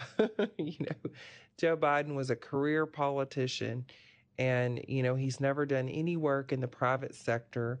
He's just all about, staying in politics and and saying whatever he has to say, doing whatever he has to do to keep his position. And he's made a lot of money doing it, even though we don't pay our politicians that much money to accumulate the kind of wealth that they've accumulated. And you're right, they do need to quit shoving the social agenda. The purpose of our government is to protect and defend our freedoms, the country against foreign invaders. You know, we all need to pitch in to have some infrastructure in this country, but so many of the things that the government has gotten involved in, they have absolutely no business in. The government has gotten so big, and, you know, I don't even know where and how we begin to get them out of every area and facet of our lives. You know, it's been their agenda to get so many people hooked on government support. You know, all of these social programs that we have, I'm not saying that we shouldn't help people, but really and truly, that is the job of the church. We are to be the hands and feet of Christ. We are to show the love. We are to take care of the orphans and the widows and those who can't work. The government has just done it in the wrong way. They've created whole generations that have been dependent on the government and have used the government to fund their entire existence. So, you know, the government, I'm in favor of a minimalist government. We need to get the government back to doing what the government is supposed to do. But, you know, that is so confused in the minds of so many these days about what is actually the government's responsibility for us to do. But good comment there. Yeah. We also have Tom and Roxanne on Facebook saying, Dan had such timeless wisdom. Shanna and the crew are doing a great job carrying on the ministry. Thank you, Tom and Roxanne. Yeah, thanks for that encouragement. I couldn't agree more. You know, I so appreciated Dan's gifts, his willingness to serve, his heart for ministry, his heart for the kingdom. And he's been such a great mentor to me and a spiritual father in so many ways. Yeah, we have a similar comment on YouTube from Blue Skies saying, missing Dan every day and so thankful for Shanna, who continues his legacy. I think we can, I can speak for the team and say we miss Dan every single day as well, but we are so thankful for you, Shanna, that you are continuing. Oh, thanks for that.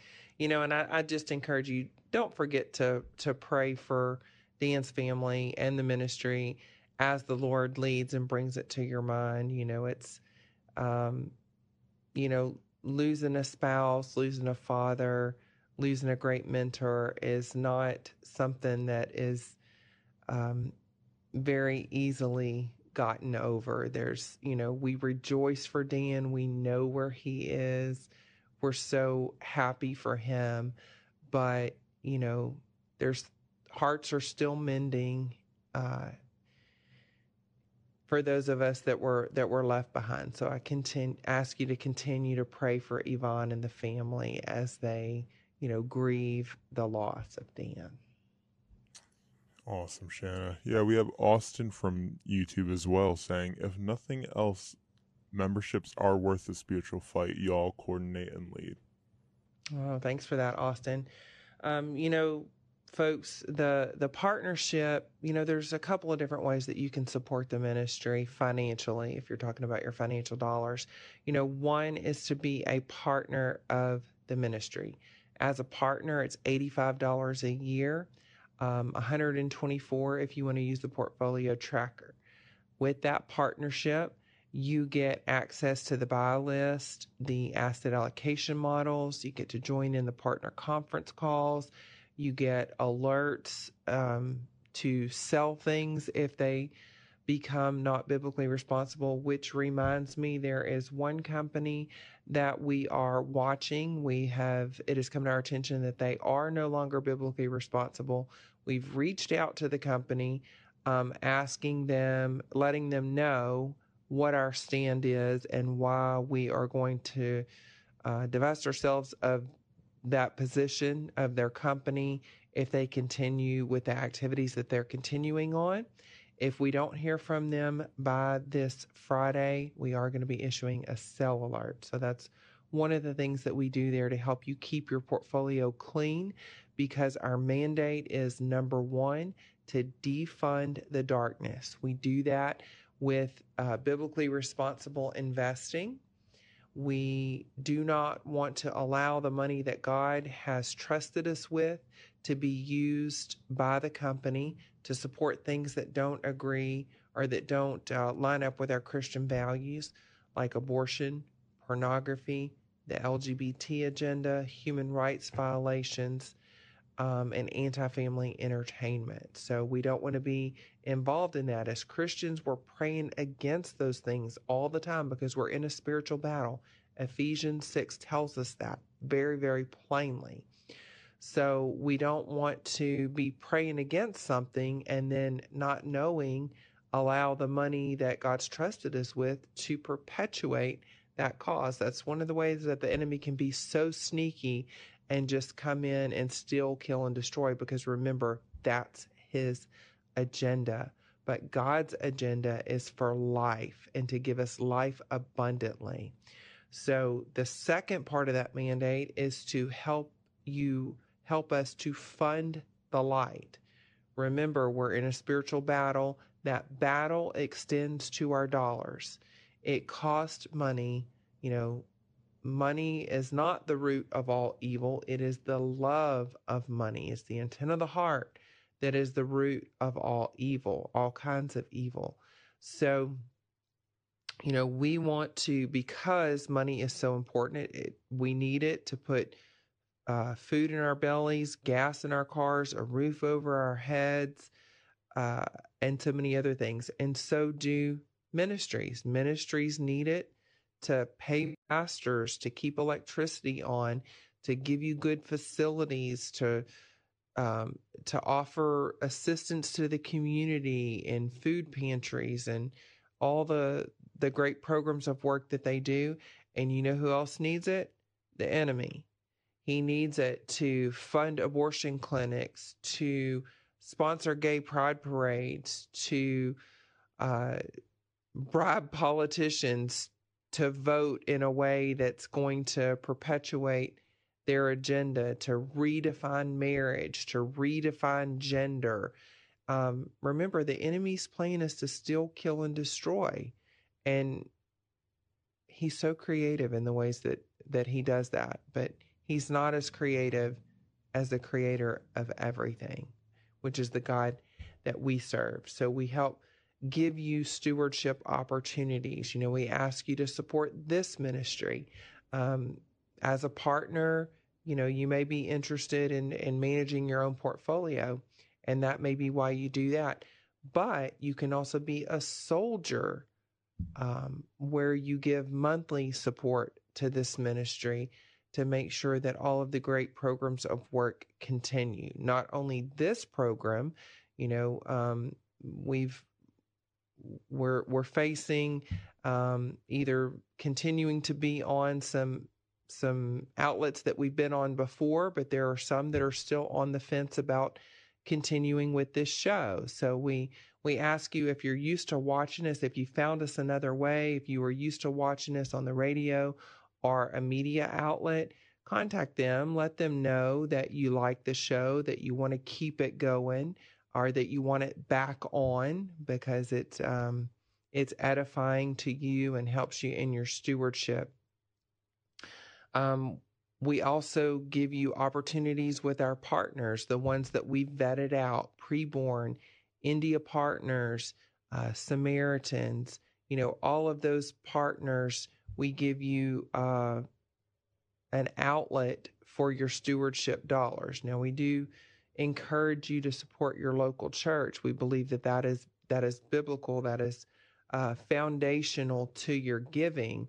But the Lord asks for tithes and offerings. So the offerings are over and above what you would give to your normal church. And, God owns everything. It says so in Psalm 24:1. It says that the earth is the Lord's and everything in it. And so Scripture also tells us that God is the author and has all wisdom. He knows the end from the beginning. He knows everything. He knows how many hairs that we have on our head. So if he's concerned about how many hairs on our head, don't you think he has something to say about the dollars in your bank account? And we can't get confused there either, because even though the statement has our name on it, our investment statement has our name on it, maybe the deed to our home or our cars have our names on them, it is really not ours. It is the Lord's. So since it belongs to him, and because he has all wisdom, it makes good sense for us to ask him what he wants us to do with the dollars that he's trusted us with. And he promises in his word that those of us who are found faithful with a little don't get more just to squander and do whatever they want with, but they get more so that they can have more responsibility and create more perpetuation of the kingdom in the earth, because that's what Jesus asked us to do when he left. He said he was coming back. He gave us a responsibility. He gave us lots of stewardship responsibilities. Only one of those is about money. We have stewardship over our time. So, you know, when we are squandering our time, when we get sucked into that black hole of Facebook or social media, you know, we have to kind of come to ourselves and say, wait a minute, have I prayed for everything that the Lord asked me to pray for today? Do I have neighbors that are hurting? Do I have a need in my life that I need to seek the Lord for rather than worldly wisdom? So we've got to steward everything, our time, our testimony, our dollars, our talent. You know, what are we doing with that talent? Are we using it for God's glory? Are we using it for our own good? Or are we just hiding it under a barrel? So I just encourage you today, be a good steward of all that the Lord has given you. I'm Shanna Burt with Financial Issues. We're going to be back live tomorrow, and for the rest of this week, we hope that you'll join us and call in with your question or send it to us on social media. So until tomorrow, we hope you have a wonderful day, and join us back here again, same time, same place.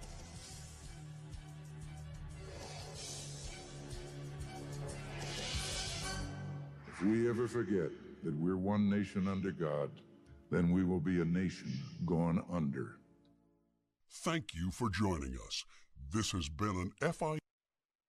Right here in your neighborhood. Here's a little tale about hard-to-recycle plastics. Their destinies were changed. Their new lives are fantastic. What once was trash can live on as new things with a program that complements your regular recycling. 'Cause plastics can be so much more. Give this trash the second chance it was hoping for. Your hard-to-recycle plastics can be so much more. Participate in the Hefty Energy Bag program happening in your neighborhood today. O'Reilly! This is Claudia's O'Reilly Auto Parts story. I had just moved to a new city and barely even knew where the grocery store was yet. When my car wouldn't start one morning, I didn't know who to ask about local shops. But I remembered a name from back home, O'Reilly Auto Parts.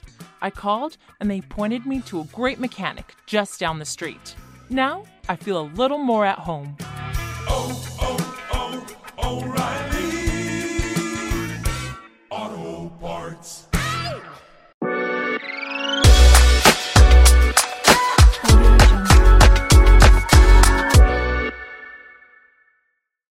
If you're crazy about Crocs, get ready to celebrate nonstop during Crocs Week at Academy Sports and Outdoors. From September 12th through September 17th, we'll be all crocked out in stores and online with exclusive promos, prizes, giveaways, and more. So don't wait. Swing by your local Academy store today or visit academy.com to learn how you can participate.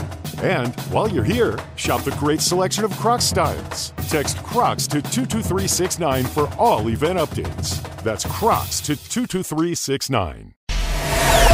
On the front lines of Houston sports. Let's go! You're in the trenches with ND Kalu.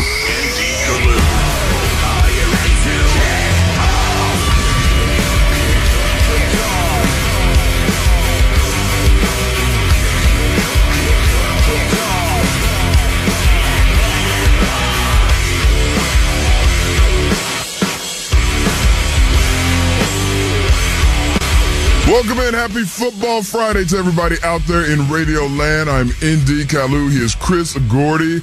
Michael Connor stepping away from the bump from the mound to talk a little football this Friday. And I'm sure we'll talk a little baseball. The Houston Astros have won 5 straight, so we better not ignore them. Noah on the other side of the glass. And you are you, and you're always welcome to get in the trenches, especially on this Football Friday. I don't care what you want to talk about. Let's just have some fun, sit at the bar, kick back with a few imaginary drinks, and talk a little sports until 12 noon. 713. Yeah, what you got, a smart water? What the hell is a smart water, Chris? Like, what does that mean? Is that just great marketing, or do you feel smarter after you drink? These are flavored, so that's the only reason I like them, because it's got a little tinge of mango in it. So smart water. He's one of these people that can't handle regular water. I don't understand how people can't handle regular water. Well, when you say regular, I can't. Could you drink out of the sink? Yeah. Oh, that's disgusting. I mean, I can, but I don't. So what's regular water? Like just Ozarka? We have like our fridge is screwed up, so we just have a Brita filter right now. Okay, I could do that. Yeah. But I can't go straight from the sink. Tap water's good for you. It fights all the nasty things in your body. Yeah, some people in Michigan about that. Yeah, and Mississippi. And Mississippi right now, yeah. And Mississippi. Jackson, Mississippi, not very good. Yeah, so no, I'll do the cheapest kind of bottled water, because in my mind I'm just assuming it's filtered. You know how dumb I am? For about a year, I actually thought the water came from streams. Well, in areas like Kentucky, maybe they do. Like you go to Colorado. When we go to Colorado, there's like that city. It's from the mountains. It comes from streams where their water is. You can drink it straight out of the sink. It's fine. They just filter it. They just filter it. They filter that water. It's good stuff. Yeah, and I drink about 4 gallons of water a day. So no, you don't. Probably 2 at least. You've lost a lot of weight. So is that your secret? No, I've always been nothing but water. That's my dad and me from growing up playing sports. He would, you gotta hydrate, you gotta hydrate, you gotta hydrate. So I grew up drinking nothing but water. That's some great words of advice. Water, water, water, and hydrate. And if you want to jump in, 713-212-5790. Before we get into the game last night, and I was doing my picks, because we'll do our picks the last couple of segments of the show. I want to do this early. I want to ask y'all this question early before it becomes irrelevant. But when I was looking at the picks, and I stopped at the Patriots taking on the Steelers, and I started thinking about the New England Patriots. And I praise Bill Belichick for what he's accomplished over the last 25 years. I still think he's the best coach that I've ever seen. And I've played for some great coaches like Andy Reid. But this whole Tom Brady effect on his career, the 71 games Bill Belichick has coached without Tom Brady since Tom Brady became one of his players, so I'm not going back to his Cleveland days, he's below 500. And I always think of Bill Belichick as one of the best to ever do it. You always need great players, but I'm starting to think, is he just a very good coach who happened to have the best quarterback in the history of football? Yes. And that's why we think of him, the legendary status that we do. I think so. I think you're looking at him outsmarting himself this year with the offensive coordinator situation. What the hell's he doing? What are you doing? And I gave him the benefit of the doubt. Yeah. And Joe Judge, and he's calling plays too? How? Maybe the season will go and prove that, he is that smart and he knows what he's doing. But during the offseason, it was so ridiculous. So you got a former defensive coordinator who failed in Detroit, and now he's going to call plays on offense. And I just dismiss it as, you know what? Bill Belichick knows what he's doing. So the season will tell. It's only been one game, and they lost to Miami. I expected them to beat Miami. But for his legacy, no matter what happens this year, he's a first ballot Hall of Fame. I mean, he just is, whether we like it or not, and he should be. What, he top 2 or 3 in wins all time? Something like that. But his legacy, if his team does not make the playoffs again this year, I'm looking at him a little bit different. That's all I'm saying. I'm just coming across some breaking Texans news coming out real quick. Good God, really? Are you going to shift the topic fast? I hope so. Aaron Wilson is texting me. He's like, hey, make sure you get this up.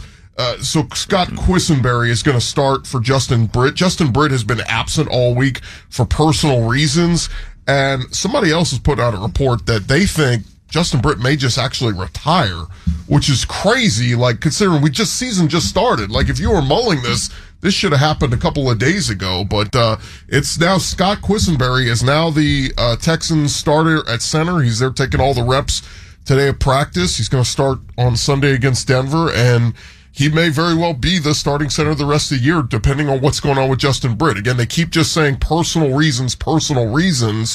It says personal reasons related to football, and he's, quote, contemplating his options.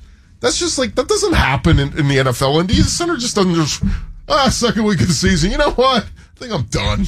Even though the training camp isn't as tough as it was maybe 10, 15 years ago, once you get through training camp and the season starts, you're like, oh, I made it. Like that's the thought. You have this sigh of relief, like you made it through the tough part.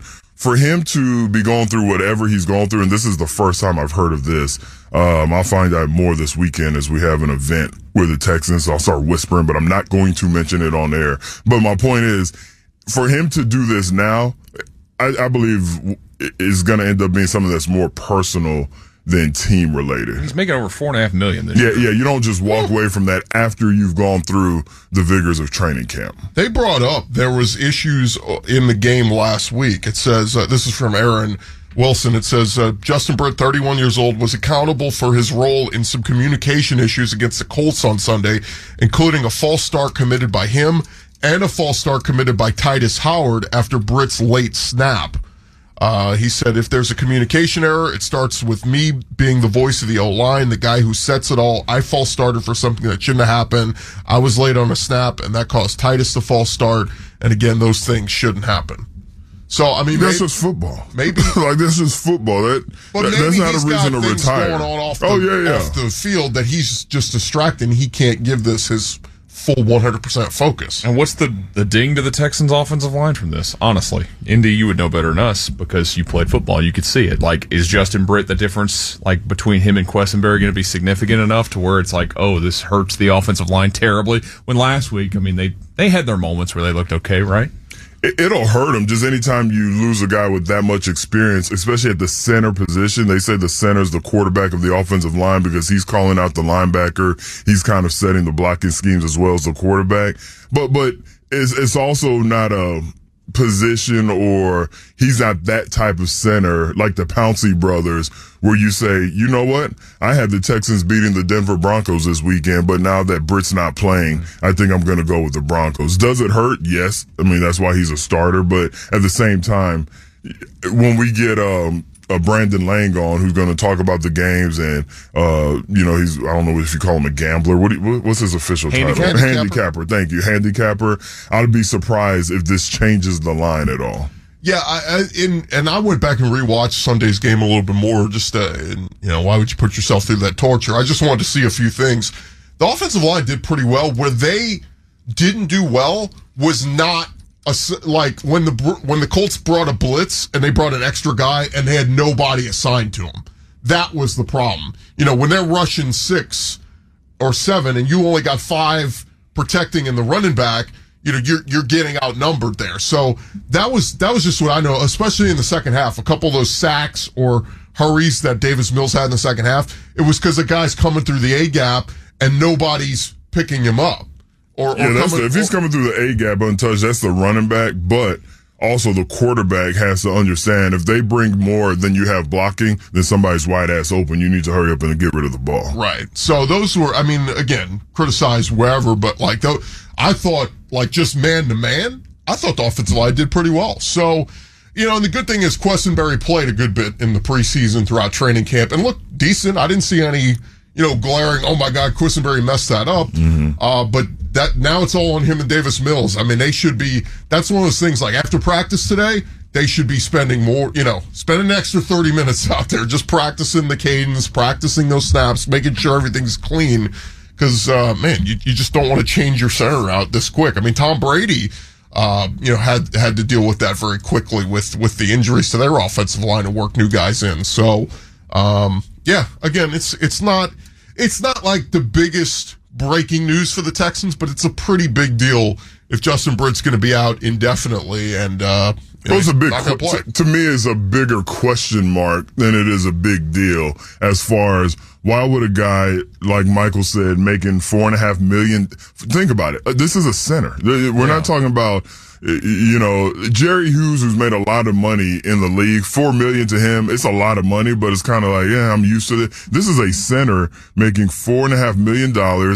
He may be in his early 30s or 31. late. Yeah. So these are the tail ends of his earning potential when it comes to football. For him to contemplate walking away, or just, I don't know what the report, I don't know if they're still. That's not Aaron reporting, that was somebody else. Let me read again what Aaron is reporting. Texans veteran center Justin Britt has officially been ruled out for Sunday's road game against the Broncos as he remains absent from the team while working through personal issues related to football and contemplates his options. With Britt absent the past 3 days of practice, Scott Quessenberry will be the starter. Lovie Smith this morning said he's not practicing, he's not playing this week. He did not expand on what Britt's personal reasons are for his absence. Okay, so you should get some comfort. Quessenberry practice. He went through the hard practices this week as the starting center. So it's not like they just found out this news and now on Friday, Quessenberry's going to have to snap to Davis Mills to get that chemistry. So there's some comfort in that. And you know, prayerfully, it's not anything too serious that Justin Britt's going through, but it's going to take a lot to get someone to walk away from what the position that he's at. I like how you also dropped in hard practice of the week, like they practice hard anymore. The extended practices, the Wednesdays and Thursday practices. All right, quick timeout if you want to jump in, 713-212-5790. Aaron Wilson, if you're going to produce the show, you need to give me bigger breaking news if I'm going to get off track. Give us a call, 713-212-5790 in the trenches, only on Sports Talk 790. Hurry into Ram Power Days and experience the raw power of the Ram 3500. With available best-in-class torque and towing among 350 3500 pickups when properly equipped. Strap yourself in for one powerful ride in the Ram TRX. With the most horsepower of any gas pickup ever built. Or the Ram 1500, awarded #1 in driver appeal among light-duty pickups by J.D. Power 3 years in a row. Hurry into Ram Power Days going on now. For J.D. Power 2022 U.S. award information, visit jdpower.com/awards. It's bold. It's sweet. It's sexy. Introducing new Stella Rosa Brandy in 3 fruit-forward flavors: smooth black, honey peach, and tropical passion. Ask your retailer for Stella Rosa Premium Imported Brandy. Please celebrate responsibly.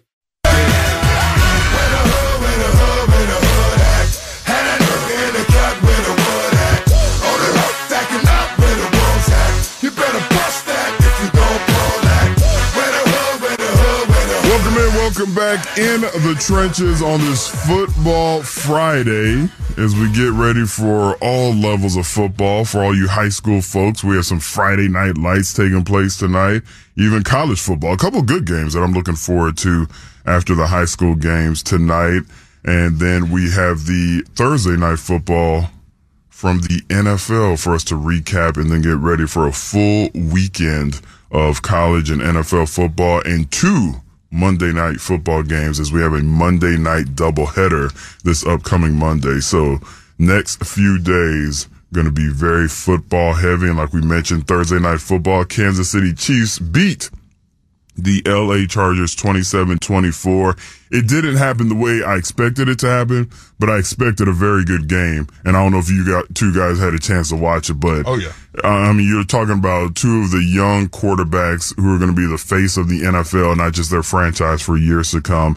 And what I like about this, we tend to forget about the defensive studs on both sides. You know, when you talk about Chris Jones for the Kansas City Chiefs, then when you look at the Chargers, we're so used to hearing about Justin Herbert.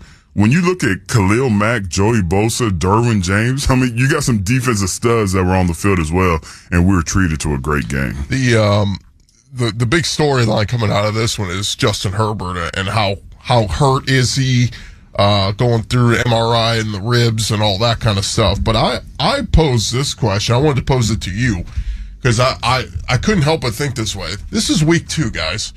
Justin Herbert is clearly hurt, takes a massive hit, and they're getting Chase Daniel ready in a game where they were trailing. And here comes Herbert back in, and there was that play where he tucked in and could have ran it, and then just, I think, threw it away, but like could barely even move to throw it away. I'm going, at what point is this, like, and I'll just say it this way, Herbert staying in, gritty move or careless move? Because it's week 2, Justin Herbert. We need you for the entire bulk of the season. You stay in and aggravate that injury, and it gets even worse or something. Like, to me, like, I get it, right? Football mentality is, tough it up. Let's go. This is for your team. But also, look, if we don't win this one, it's going to be okay. If we got to put in Chase Daniel. Is it going to be okay for them? Look at the division they're in, honestly. If they lose him, they've got no shot, right? But were they down 10 at that point? Because that's what I was looking at. I'm like, you're already down double digits late in the fourth quarter. If they lose him for an extended period of the season, right, with Russell Wilson and Derek Carr and Patrick Mahomes also in that division, like, you lose him for any portion of the season, like, their season's right out the window, right? Well, that's what I'm saying. Like, the smarter move to me would have been take Herbert out. He's clearly not himself. He's hurt. 99% of the NFL players would have done what he did. He was hurt. He wasn't. There's a difference. When we were young and we would complain to the coach, I'm hurting here, I'm hurting there. They grab you by the face mask and they say, are you hurt or are you injured? And if you're hurt, you just have to go through it. Now, the test will reveal if he has any cracked ribs. I saw the hit.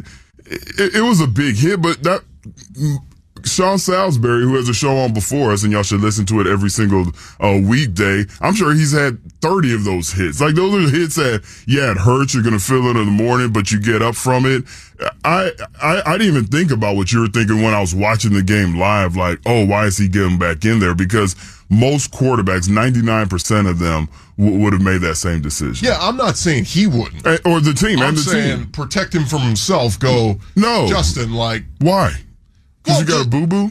Well, again, like, how serious is it? The guy was clear. Like, he clearly, on that one play, he was in so much pain. Dude, like, because even Al Michaels' point, I was like, if he had some room to run there. If he just tucks it and runs and slides, he's fine. But instead. But didn't he have a great touch pass for a touchdown after that? I remember, no. Next possession, I think. Yeah, no, that's football. Like, and because these idiot refs, and it's not their fault, it's the culture that the NFL's creating with this whole protect the quarterback. I don't know if you noticed on that play, the defender, he pulled up. If you see it before they hit the ground, he kind of puts his hands out to the side like, hey, I'm not driving him into the dirt. So, no, that it was a hard hit. You credit him for going out there, but we would be questioning him the same way we're questioning the tight end, Gerald Everett. Almost said Gerald Levert. Shout out to the R&B folks who understand what that reference. But Gerald Everett, I don't know if y'all saw this. Gerald Everett, the tight end, he had two catches, 2 receptions. He was dog tired, so he did the universal tap your helmet, hey, come get me. And they left him in there, and he gave up on the route where Jalen Watson took the pick 99 yards to the touchdown. Like, that was a bad look. I feel like it would have been a bad look if Justin Herbert, if he would have pulled himself, or even if the coach would have pulled him out of the game. I'm saying he would have never taken himself out of the game. He was clearly playing through it. I'm just saying, with it being week 2, he's the face of your franchise, and he's clearly hurt, and you're down double digits. my thought was, and Chase Daniel's warming up, and this guy's been around a while. You pay Chase Daniel big money to play well. Like, I just wondered, like, is the smart move there? Look, we got all season ahead of us. Take him out. What if he, what if it's just a bruised rib right now and he breaks because he tries to play through it? I don't know if it works like that. Oh, whatever. What I know is no, I wasn't trying. I'm just saying I get what you're saying, but I don't know if it's like playing. No, if it's a bruised rib, it's just going to be bruised regardless. Yeah, or if it's a slight fracture and the fracture's even more, right. It breaks off. What it felt like to me is, and maybe you guys tell me if I'm wrong. And now look, it matters if he's going to be around or not. But like, it's another Chargers loss, and we hear hype about the Chargers every year, right? And Herbert's fantastic. He's going to be great. They made a lot of additions to their team again last year. I know it's a road game and everything. You're playing Patrick Mahomes, but it always feels like when we're talking about them, they're just short every single time of everything. And it's just like, you add this to the mix now, they're going to be just short again this year. That's why. And this could completely ruin that season. I'm going to give you something to keep an eye on. All this talk about Sean Payton and Dallas, no. Sean Payton and the Chargers. But don't they love their coach? They do, but I'm just saying, like, you want to make a big move. Like, let's say they go 500 again and, either just miss the playoffs or, they get a wild card and lose again. There'll be no love lost moving on from Staley if that happens. If you can go get Sean Payton. I just feel like Sean Payton is a lock to be the Cowboys coach. There's just no other way, right? I'm just saying, if they have a disaster year, which it looks like, as I'm watching the television and seeing Dak Prescott on the sideline, just watching practice because of his thumb injury, if they have a disaster year this year, I can see a scenario where Jerry Jones makes it happen and Sean Payton's. Isn't the Chargers a better situation though? Yeah, because Justin Herbert everybody talks about the Cowboys. Like, wasn't the writing on the wall for them this season? They didn't do anything. They got rid of offensive linemen. They lost offensive lineman injury, whatever. They lose players. They get rid of one of their weapons for Dak Prescott and Amari Cooper. They still run back Zeke Elliott, who should not be getting the ball as much as he is. Tony Pollard's good, but, he's still not great behind an offensive line. And defensively, they didn't do much. Like, why is everybody surprised they don't look that good? You know what? We'll think about it on this timeout because that is a good question. They didn't make, and we do have a caller that always calls in. It's not Perry, but it always calls in Jay Money. He's a huge Cowboy fan. Mm-hmm. And since the preseason, he's been saying they haven't done anything. So you're right about that. Quick timeout. On the other side, we're going to catch up with Brandon Lang. Very entertaining, and he'll put some scratch in your pocket. So Steve, Jeff, if you're there, stay on hold or give us a call back and you'll go to the top in the trenches only on Sports Talk 790. It had to be my day.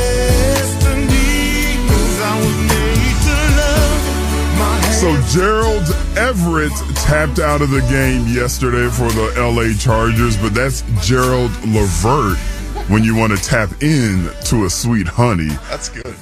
Speaking of tapping into a sweet honey, I think our main man Brandon Lang has been tapping into quite a few sweet honeys over his time, and we get him here once a week in the trenches, the best handicapper in the biz. If you want to check out his website, BrandonLang.com, but just listen here and you'll be entertained, and I'm sure you'll have some future dollars in your pocket. Brandon, welcome back to Houston. How you doing, brother?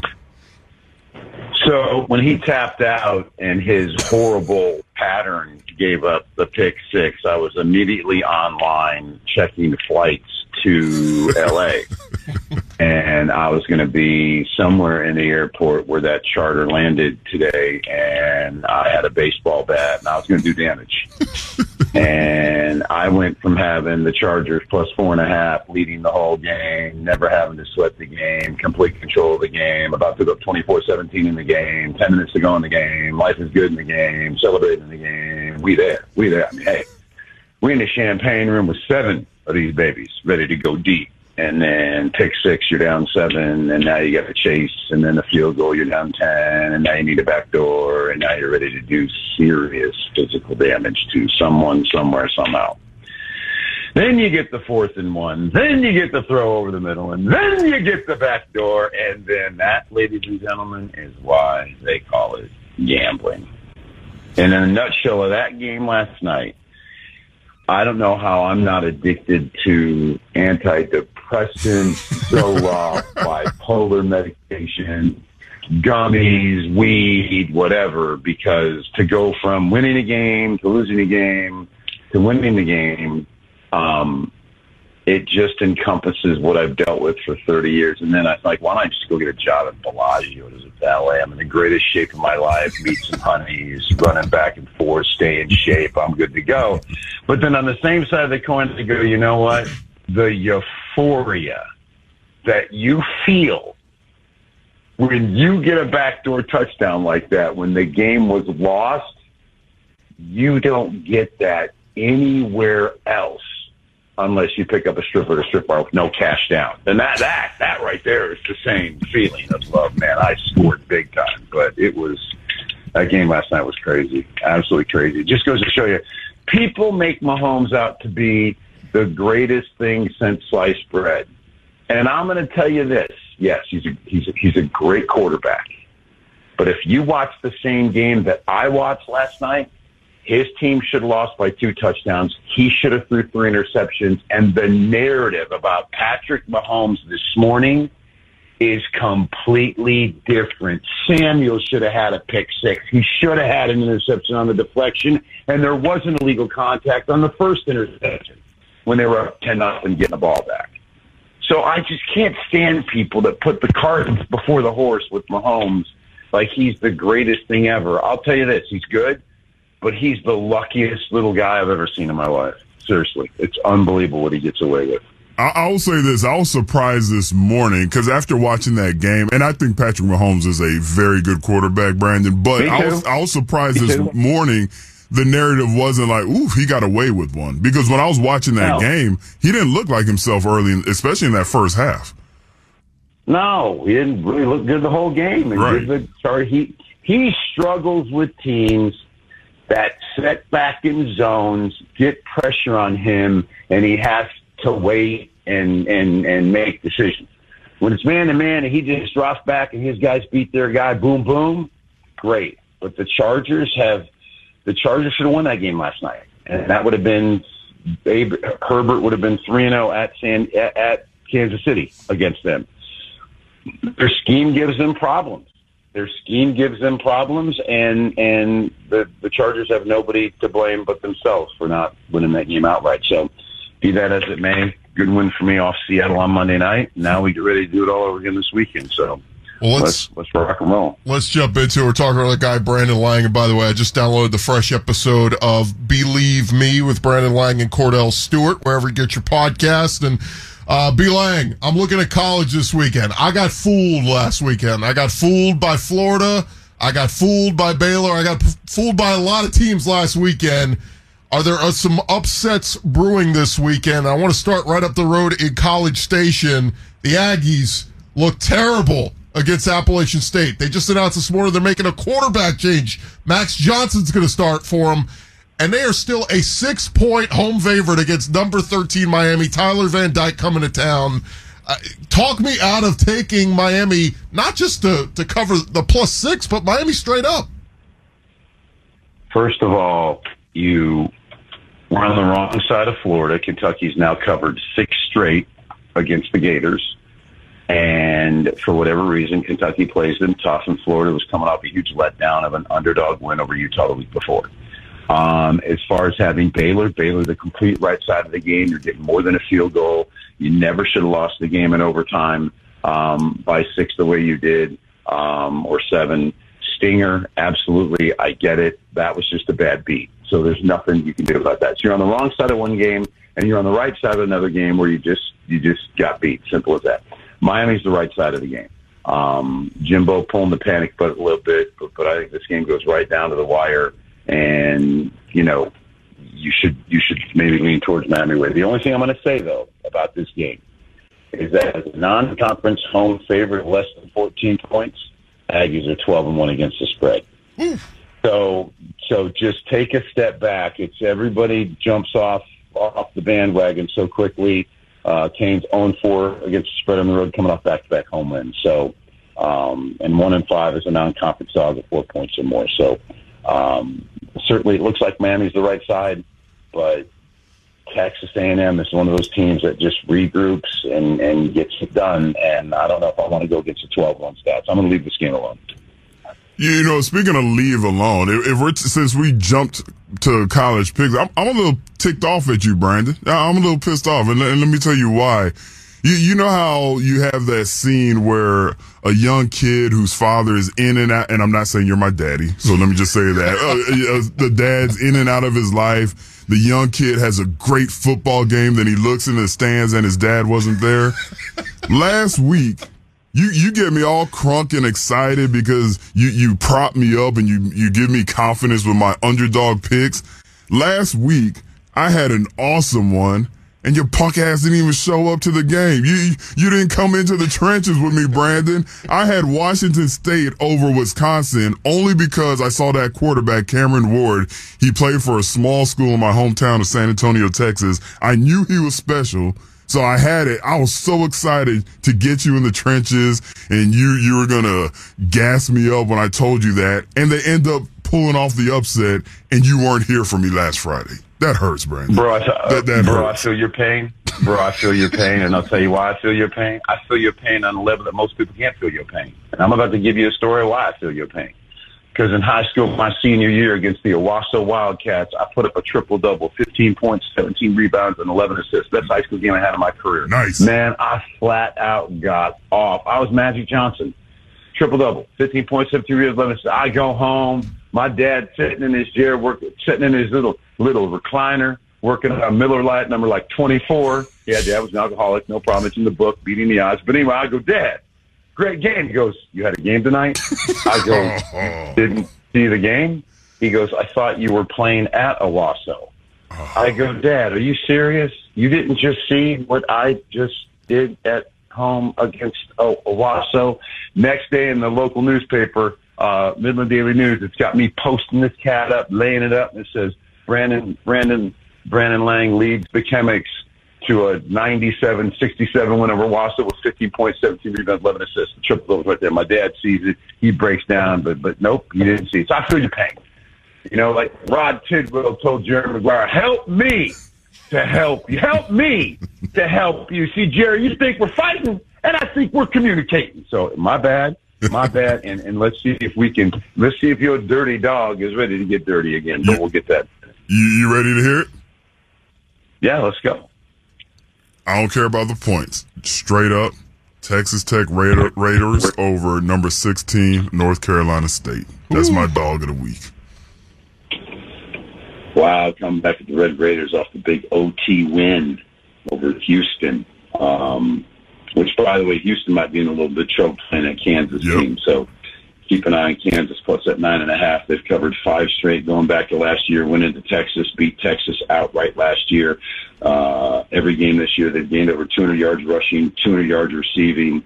They literally, by the way, was down 14-0 at West Virginia, came back, won that game outright, got a pick 6 in overtime to seal it.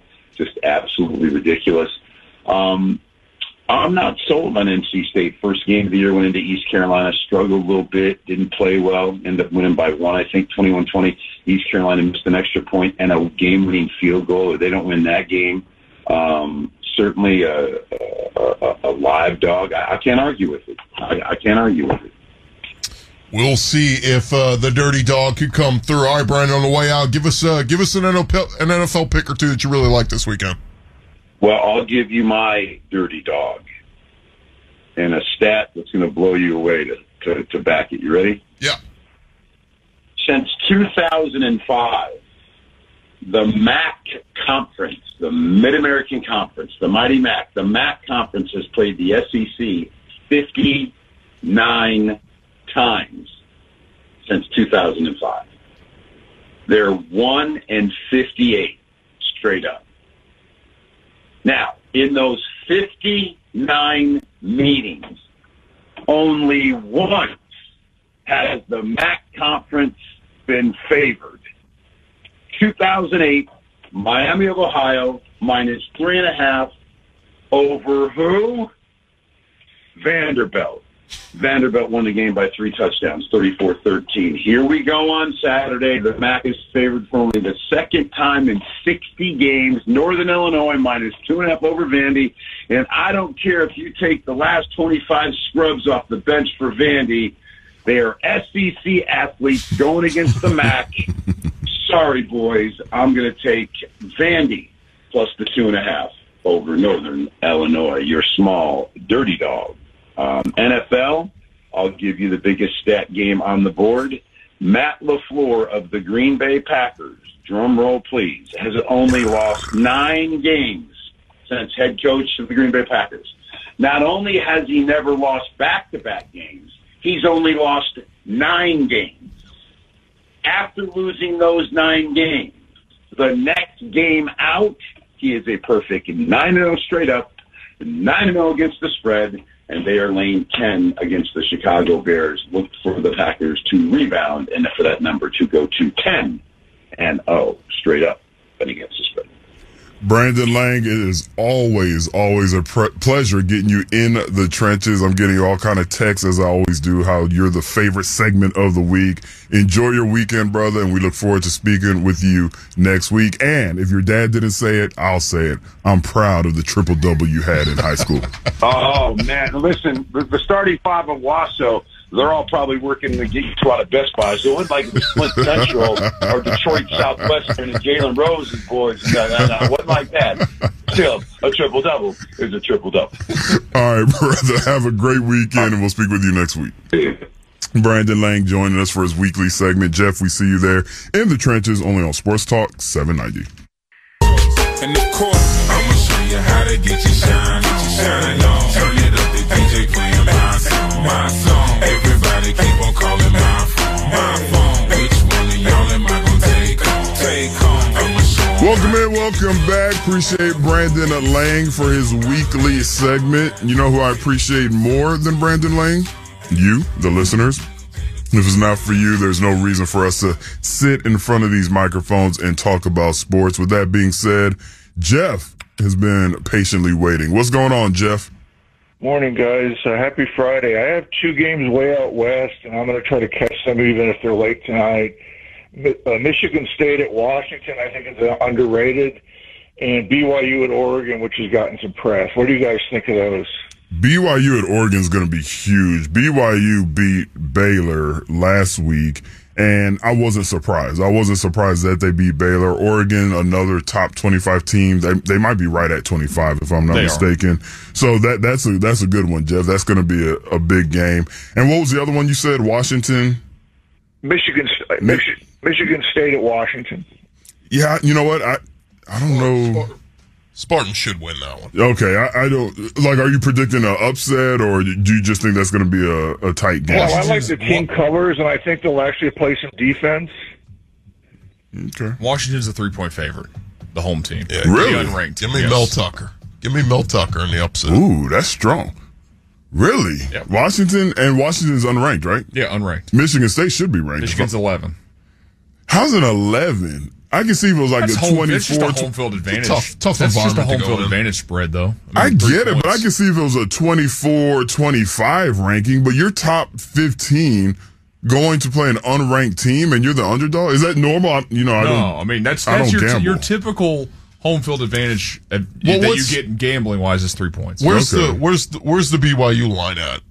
I need to pull up. But by the way, Washington, week 1 they beat Kent State 45-20. Week 2 they beat Portland State 52-6. Yeah, BYU is they've not had any tests. BYU is the number 12 team in the country. Just beat Baylor, and they are 3.5-point road underdogs at Oregon. I kind of see that because Oregon's ranked. And it's a tough atmosphere, barely. right? I mean, they're 25, and they got their ass beat by Georgia 2 weeks ago. Georgia, I mean. Okay, but you didn't even score a touchdown. Like, at least you get a garbage time touchdown, right? Yeah, but that just surprised. But I'm not into the whole gambling world, so I don't know. I just go straight up. Like, I want to tell me that you're upset with straight up wins. Mike, it looks like you were agreeing with me. Good God, am I having a stroke? It looks like you were agreeing with me when I was talking to Brandon Lang about my dog this week, Texas Tech over NC State. Obviously, I know you're a Red Raider and spent some time in Lubbock. Are you feeling that? I'm pick? buying in, man. Are you? I'm buying into the Joey McGuire era at Texas Tech. He's convinced me. The win over U of H, I'll take it. That was my gut feeling on the Matt Thomas show. I picked Tech to upset NC State. Oh, nice. Okay. And you can never bet. I mean, ACC teams are always massively overrated, right? Always. Yeah, the big deal is they're playing at NC State, so Not worried about it. we'll see how it goes. That Washington pick, by the way, their head coach, Kalen DeBoer. Google that guy. That's a football guy right there. Yeah. Look at him. Oh, God. If you saw that guy, you go, that's a football coach. That's like your generic... he probably yells at people constantly. I will check him out. 713-212-5790. Let's head out to the Med Center and bring in our good buddy C. Murder, a.k.a. Corey. I know you're excited about your Chiefs, brother. What's going on? Hey, happy Friday. It's a beautiful morning, Chiefs Kingdom, Indy. Hey, let's note that, first off, your boy Brandon Lang is a renowned Mahomes hater. So let's just jot that down. First off, he bets against Mahomes every single time he's on there. So we're going to just mark him down as a full hater here. Anyway, hey, all I got to say is could've, should've, would've, fellas. I mean, it's just like, yeah, you can say that with every single game. That gets on my nerves with people like, well, if this happened, this outcome would be different. Of course, anybody can play that game. That's one of those things about complaining about refs. It's kind of like loser talk, and you know what I'm saying, I'm really ever not going to come on here and say, well, if we did this, we might win. So that's loser talk. He's just salty. Brandon Lang is a hater. Anyway, so, I mean, the division, all the games are going to be like this, Indy. Yes, it could have one play here, one play there, but the Chargers, this is their story. Like Connor said, every single year they win the off-season championship. They have this potential, and they fall flat until they get over the hump and make a decision. Make the plays to win the game. You know, they're going to be the same old Chargers. You have to know how to win the game. You know what I'm saying? So this woulda, coulda, shoulda stuff. It's just ridiculous. They took the L. You know what I'm saying? Chiefs rolling 2-0. Let's get it. Hey, who was their leading rusher last night, Corey? That would be a Mr. Clyde Edwards. Yes, it was. Yes, sir. Yards. He back. LSU boy. He back. Let's go, Clyde. Stop disrespecting that man. No. Hey, nobody ever said Clyde Edwards-Helaire was bad. You just can't say healthy. It's game 2. It's game 2. Let him play 17 games, 16 games, and then we'll see. This is game 2, but y'all need to protect him. Y'all need to keep him healthy. All right. Okay, now, okay. He got hurt 4 times in the last 2 years, so that's the line. Okay, all right, but all the games are going to be like this. The AFC West is the best division by far. I think every single AFC West game is going to be like this. It's going to be close. It's just a matter who's going to make that game-winning play, who's not. You got to know how to win, and I think sometimes knowing how to win is a skill that a lot of people don't talk about. People just talk about measurables on paper, but knowing how to win is a skill, and obviously the Chargers don't have it. All right, Phils, I appreciate it. Thanks for taking my call. I'll chop it over with you later. Well said. I agree. The whole this team should have won, could have won. No, whoever wins should have won. Quick timeout. Speaking of winning, you want your Houston Texans to beat Denver. Let's learn about the enemy. Yeah, a little scouting report. We're going to head up to Denver next, talk with Cody Rourke, reporter for Mile High Sports, when we return. You're in the trenches. Stand up, get your hands up. With ND Kalu.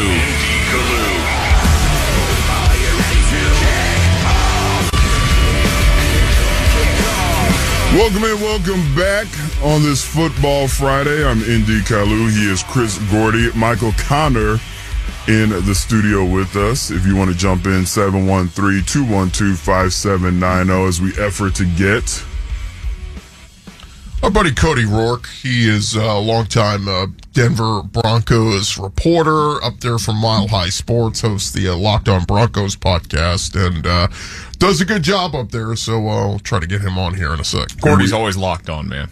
Oh, yeah, he's but you know always what? Locked on. Usually the SEC. Usually the SEC is he has that podcast, but those Locked On guys, they're locked on. They know their stuff, so definitely want to, because when you think Denver for the casual fan or for the Houston Texan fan, you just think about the Russell Wilson, but there's obviously more to that story. They have a pretty good running game, so it'll be good to learn and figure out what they got going on. Can I give you my hot take from yesterday's show when you were Please out? do. I said in this show with Gordy, I think Russell Wilson, I completely believe the story that Seattle put out there. I think he's lost a big step. I think he's on the downhill hard. Do you think it's Matt Schaub, some kind of injury he's not reporting, but it's obvious when he plays? He can still throw, but watch him last week. And it said in this article that ESPN had the other day, just blitz the hell out of him. When he has to move, I don't think he can do anything. But you don't drop like that quickly. So I wonder if he's covering something, or you just think age, Father Time finally caught up with him. I just think he didn't look that great. I mean, parts of that game, you could say Geno Smith outplayed him. Yeah. I think the Texans can beat them this week if they just blitz the hell out of them. I think anybody can beat them just by doing. I like their team, but I watch him and I'm just like, something's definitely missing. 713-212-5790. A lot of people are saying they wouldn't be surprised if they finished last in arguably the toughest division in the NFL. Alan, what's going on, Alan? Hey, Andy, how y'all doing? Love y'all's show. Thank you, brother. So, I'm a football fan, but I'm not real knowledgeable about a lot of things. So let me just ask you a question. When I was watching the A&M game, there's 5 kids beside Jimbo, and they all got headphones on, and they're all waving their arms. Is one of them guys sending in signals, and the other ones are just false signals? So that's exactly what it is. And typically, I didn't know it was up to 5, but most of those guys are your backup quarterbacks, Alan. And what you have is the starting quarterback who's on the field. He's looking for the play. Sometimes it's hand signals. Sometimes you'll get a sign when you see those big cardboard signs on the side. But what they do, they have multiple. You called it. I mean, this is a long-winded answer of me saying, yes, you're correct. But you'll have multiple guys so the other team can't steal the signals. Because they don't know who you're looking at. Like I said, they were all you knew they were coming. They're all college kids. They got their hats backwards. They got their headphones on. And I'm thinking, who's doing what here? So, but they don't have that. Now, in the pros, they don't do that. Is that correct?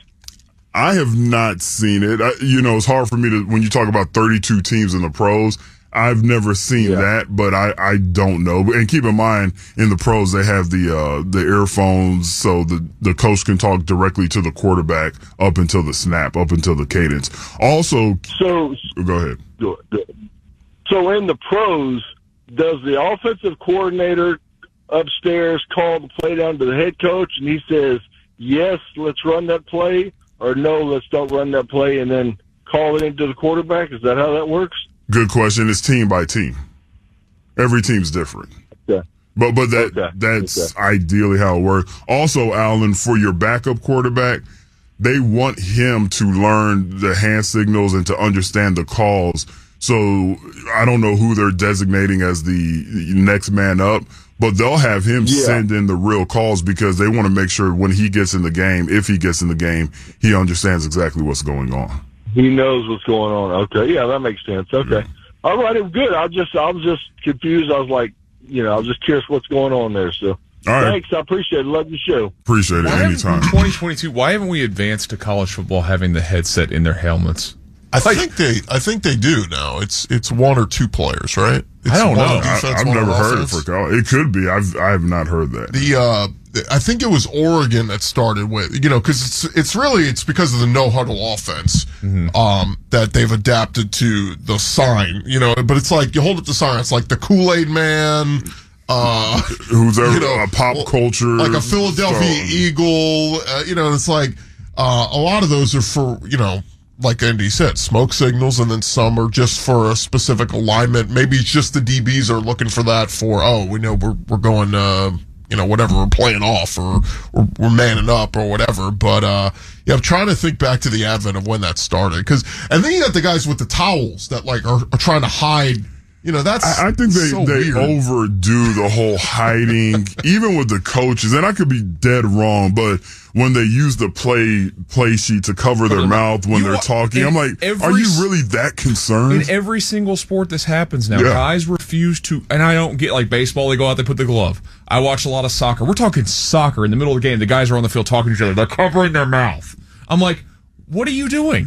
Like, why can't you just? Do you really think they're that paranoid that somebody's watching a TV screen and trying to decipher what they're saying? NFL, I get. College is NFL a little bit, sure. Because if you get in the NFL, why don't you? I would get it in college. And again, maybe there's these. Look, we saw it last night. When you have two good teams, it comes down to one play, or the margin of victory is very thin. So maybe there will be a team, New England Patriots, who spend time just hiring a lip reader and trying to get somebody to decipher some kind of code. But yeah, I feel like they're overly paranoid. And I don't know if y'all notice it in basketball, but it's not really when they're talking about plays. Even it'll be after a game when LeBron James goes to hug the guy that they just played against, and he's probably giving him some words of encouragement, but he always uses his jersey and covers up his mouth. Like, I don't want TMZ to... I just always thought he likes the smell of himself when he sweats. Yeah, but it's like he doesn't want TMZ Sports to pick up what he's telling the encouraging words that he's given to his opponent. Yeah, it's a weird thing that's kind of evolved through college football. But I know with a few people I've talked to have said, like, a lot of times it's just like that one thing you're looking for. Tony the Tiger on Frosted Flakes, you put him on a poster. Oh, when we see that, we know we're switching to whatever. But yeah, I think it's because of the no huddle. Because it's just how many teams, when you watch college football nowadays, doesn't it feel like at least half the teams now run some version of tempo of, that play worked. Let's go. Let's all hurry up to the line and keep this thing going. Well, it's deep. They have the tempo offense. Your defensive coordinator, he'll give you 3 or 4 plays. Okay, if they line up in this and we don't have a chance to do the huddle, this is what you're going to run. And everyone knows what they're doing. But something about that momentum, and it's very tough to defend. I'm surprised more teams don't. Well, specifically in college, Lane Kiffin, is big on this. And while we've seen other teams combat it, did you watch the Tennessee Ole Miss game last year? Tennessee, man, my leg. Players instantly fall to the ground. And there's been so many discussions about this because you know what they're doing. You know it's a fake injury. You know it's a fake cramp, and it's just to slow down the offense. You're not in their body. Well, I mean, come on. There's been guys walking off the field and they just drop to literally like a sniper took them out. They just fall. But there's been talk to the NCAA, like they want to make a punishment for that. But how can you? You can't. How can you police Because that? there's going to be that one time where somebody has a torn ACL and you try to punish them, and it's just going to be one of the worst looks for college football. Here's what I said, and this would be, I don't know if this is fair or not, but I would say if you fall down and that other team is running tempo and you fall down, you have to come out at least for that drive. You can't come out one play and come right back in.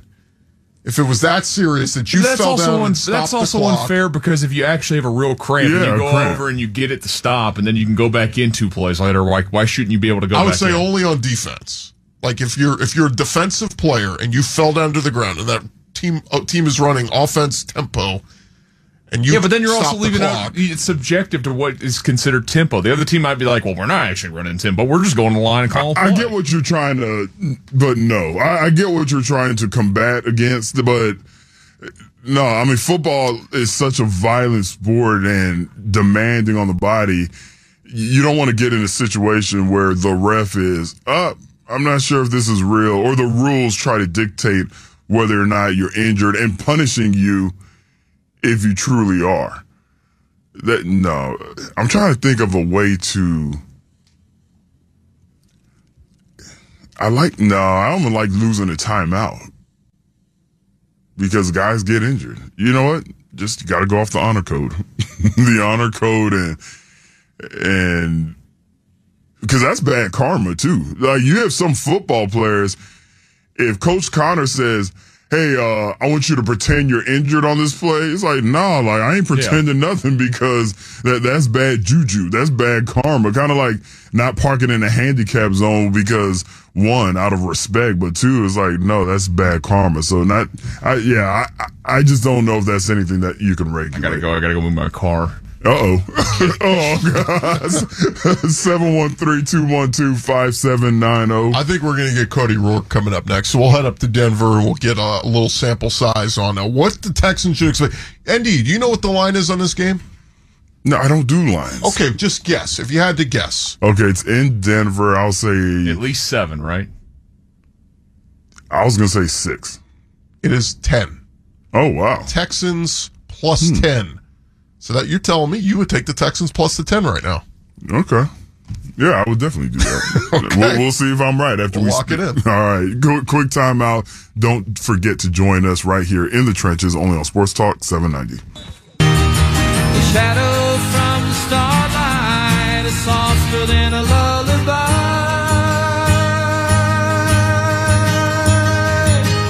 Rocky Mountain High. When you hear that song, it means you're somewhere up in the mountains of Denver, Colorado. And join us now to talk all things about the Houston Texans going up to Denver to play the 0-1 Denver Broncos is our buddy Cody Rourke. He is the host of Locked On Broncos, and he joins us now. Cody, what's up, man? Not too much, gentlemen. How are you doing today? Well, we're just excited about our Texans who don't have a loss. We don't have a loss in the loss column. The Denver Broncos do, yet for some reason we are 10-point underdogs coming up there, Cody. Just your general thoughts on what you saw out of the Broncos in week 1 as they had a very tough trip up to Seattle, a hostile environment where a lot of fans were not big fans of Russell Wilson up there. Yeah, I mean, honestly, Seahawks fans' behavior towards Russ is one of the weirdest things ever. I mean, we all know the facts that both sides mutually didn't see eye to eye, and both sides mutually agreed it was best apart. So it was just odd seeing just the reception a guy who brought them a Super Bowl does, and we'll see, if there's ever a Ring of Fame moment in the future, we'll see what Russ decides to do. We'll even see if he decides to retire as a Seahawk one day. I mean, I would be surprised at this point if he does. But Denver, despite the loss, there were a lot of good things. The Broncos offense was able to move the ball at will against Seattle. Over 433 total yards of offense. The big difference here, 2 fumbles on the 1-yard line for the Broncos. And then you had a penalty on the 5-yard line once you had a shovel pass to Andrew Beck for a touchdown that got wiped off the board. Things didn't bounce the Broncos' way on Monday. There were a lot of good things to take away from it, but Denver's got to be a little bit more disciplined. They've got to clean up penalties. They had 12 penalties for over 120 yards in the loss, and they gave Seattle 7 first downs out of their total 19 first downs due to penalties. So you just have to buckle down, be a little bit more disciplined. But you're going to face a little bit of a tough test this week because the Houston Texans defense, very aggressive, plays downhill, will probably look to stop the run first. It's going to be very interesting to see how Houston plays Denver. Speaking of Houston, a lot of their success is going to come up front, Cody. And I saw the last game, one of y'all started offensive lineman, Cameron Fleming. He was still injured. What's the status on Cameron? When's he expected to get back out there? Cam Fleming's all good. Billy Turner is one of the other guys that is coming back healthy. Not sure if he's not going to start this week. Broncos head coach Nathaniel Hackett told me yesterday that they're going to start Cam Fleming here once again. But outside of that, they're hoping that Billy Turner can be back. They're not ruling out that he may be a backup this week as he gets acclimated. He just participated for the first time in full team drills this week, so I don't think they're going to throw him out there into the fire. If something happens to Cam Fleming, they do have Calvin Anderson as a backup tackle as well, a guy who can play left or right tackle. He offers a lot of versatility there. But they did lose Quinn Miners at right guard in the Seattle game to a hamstring. He's going to be out at least 4 weeks is the expectation, but they have veteran right guard Graham Glasgow who stepped in, was a starter for them all last year before suffering a broken leg. So he's kind of stepping back into that starting role there for the Broncos on the offensive line. And actually, you're too kind. It's actually Billy Turner, who I was speaking of, and Cameron Fleming stepped in for him, correct? Yes. Oh, okay, yeah. Billy Turner was the one I saw on the sidelines, and, I remember him from his Green Bay days. All right, let's talk some skill position guys. I still think Denver has a chance to be good, to turn the season around with Courtland Sutton, with Russell Wilson, what he's been able to do. I don't think he just forgot how to play football. Javonte Williams showed a little bit of spark. What does the fan base in Denver think about Javonte Williams? What should the Houston Texan defense look for in trying to stop him? Yeah, Javonte is a fan favorite. He runs hard, he's physical, and he was finally unleashed a little bit in the passing game this past week on Monday Night Football. The Broncos under Pat Shurmur last year did not do that with him as a rookie, so he offers versatility out of the backfield as a pass catcher. But he's just a hard runner in between the tackles. He's also got some deceptive speed to be able to make one cut and get upfield really quickly, but he's also hard to bring down. He was a common feature on Good Morning Football's angry runs last year, dragging defenders from multiple yards. So he's going to be a heavy feature of the offense alongside Melvin Gordon as well. You're going to see a healthy dose of those two guys. But that's really kind of the run game here. Now for Houston, I'm watching film, especially against Jonathan Taylor. I mean, Jonathan Taylor still went for over 161 yards, but he had to do it on 31 attempts, which that means that Houston made him work for almost every yard that he got last week. I noticed they play a little bit wide on the defensive ends, and they have three linebackers that field downhill in the other remaining gaps alongside the two defensive tackles. So it's going to have to be one of those games where Denver's smart, methodical, takes good angles, does a good job sealing, play side backers, if it's an outside run and trying to get extra yardage there. You just got to have to be efficient on that. And I think for the Broncos, that's going to be a challenge for them this week, especially with how aggressive Lovie Smith is defensively, especially downhill. That, to me, I think is going to be a huge key for the game. Okay, Cody, as a fantasy football owner of Courtland Sutton and Jerry Jeudy, I was a little concerned with the targeting of all tight ends and running backs early in this game. Is Russ, is that just what he does? Or was that just last week how the Seahawks were presenting defensively? Because I know they got the receivers involved a little bit more as the game went along, but man, early on it felt like it was all tight ends and running backs. Yeah. Well, that was based on really how Seattle was coming out and playing them initially. Denver knew that Seattle was going to come out and play with an aggressive front and really try to play hard coverage on Courtland Sutton, Jerry Jeudy on the outside. So what Denver did is they went with a less methodical approach than nobody anticipated. Andrew Beck, a fullback out of the backfield, getting involved in the passing game on a wheel route. And they capitalized on that. So Denver is just testing a lot of different things right now, opening it up, which I think is a good thing, because if you get limited to just focusing on one or two guys in your passing attack, defenses can game plan for you a little bit more easier. So when you have production coming from anywhere and everywhere, I think that's good. And the Broncos have really embraced having a balanced offensive approach, not just with Courtland Sutton. He had 4 catches, 75 yards, was very efficient against zone coverage. And then you had Jerry Jeudy, who had the big 67-yard play. Outside of that, he finished with over 100 yards, and he scored his first touchdown of the season, which, I mean, for him, the last time he scored a touchdown was all the way at the end of the regular season in 2020. So Pat Shurmur didn't really feature him too much in the offense. So now the Broncos have an offensive attack that's going to feature anybody and everybody. While people may think it may be Courtland Sutton one week, it could be rookie Montreal Washington one week, it could be KJ Hamler the next week.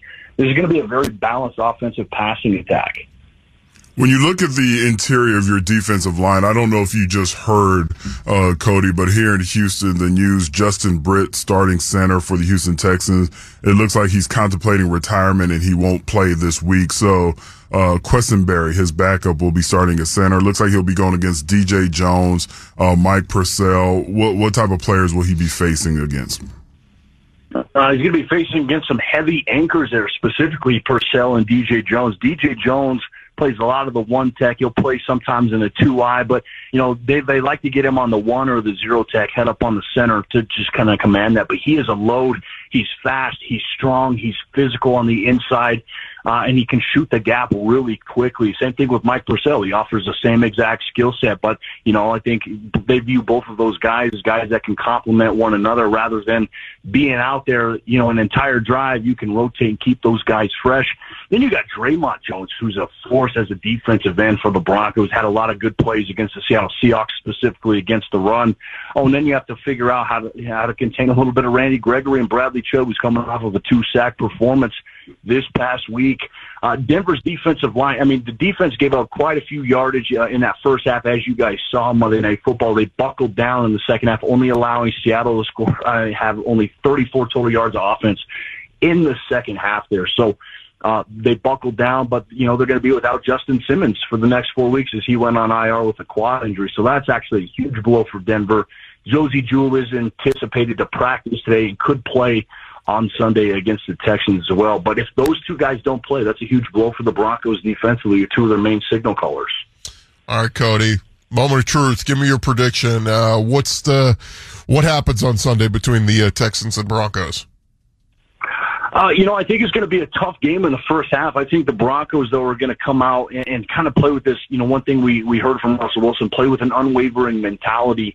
For them, it was a huge letdown. But they weren't dejected in the locker room after the game. They realized a lot of the mistakes they made, they're correctable. And so I think the Broncos, for Russell Wilson's first game at Empower Field at Mile High in front of 76,000 fans wearing orange, it's going to be a different reception than what he got in Seattle. I think the Broncos come out relentless this week, but I do think it's going to be a challenge. I don't know why people continue to overlook the Houston Texans. I think with the defense that they have, how aggressive they are, Davis Mills rising up. And can we please, this is just from a Broncos perspective as an outsider, can the Texans please feed Damian Harris the ball a little bit? I don't know why they continue to go with Rex Burkhead over the rookie. That was an odd situation to watch week one. You just became the fan of every Houston Texan. They became a fan of yours. Every Houston Texan fan out there. Dameon Pierce not getting enough touches. Cody, we appreciate your time and your expertise, brother. Appreciate you guys so much. Have a good rest of your day, and good luck on Sunday. All right, appreciate it. Cody Rourke joining us to let us know about the enemy. Quick timeout if you want to jump in, 713-212-5790. And how much does it cost to woo one of the top recruits in the country? We'll talk about that and much more in the trenches, only on Sports Talk 790.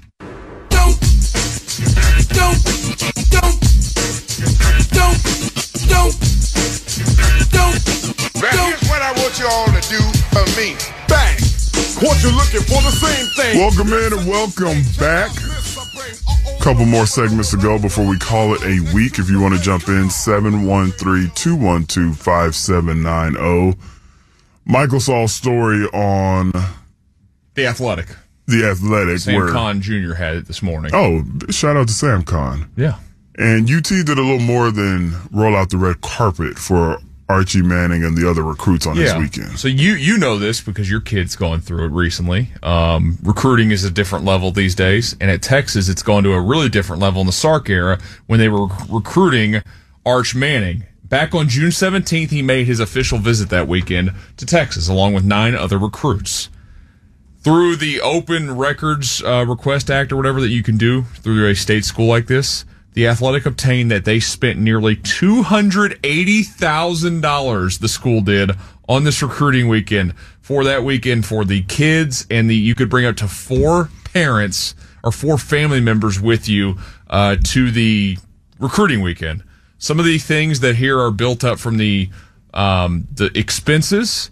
$21,000 on airfare, car service, or travel expenses, which I guess you expect when you have that kind of amount of people coming. How about this? They spent over $1,800 on personalized cakes that were waiting in each player's room when they get there. Also, they stocked up the rooms with personalized, on top of this, cookie cakes, the players' favorite candies, snacks, which one of the players said was filled with like Skittles and Twix and trolley gummy worms because that's what he loves, including different versions of beef jerky. They also spent an incredible amount on food throughout the entire weekend.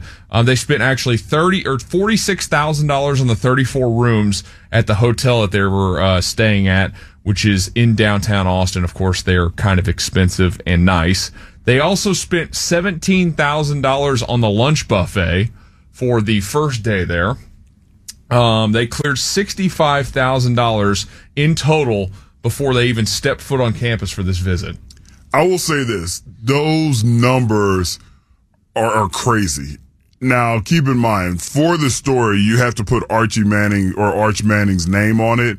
Keep in mind, we're talking about, 9 recruits? Yeah. So then each one could bring up to three family members. So 20. Oh no, you said 4 family members. They could each up to bring 4, yes. Yeah. So my point is, yes, they spend a lot of money, and yes, they really treat these players, like they're kings, and they should. That's what recruiting's all about. But when you break it down, it's like, okay, I can see how you get to that number.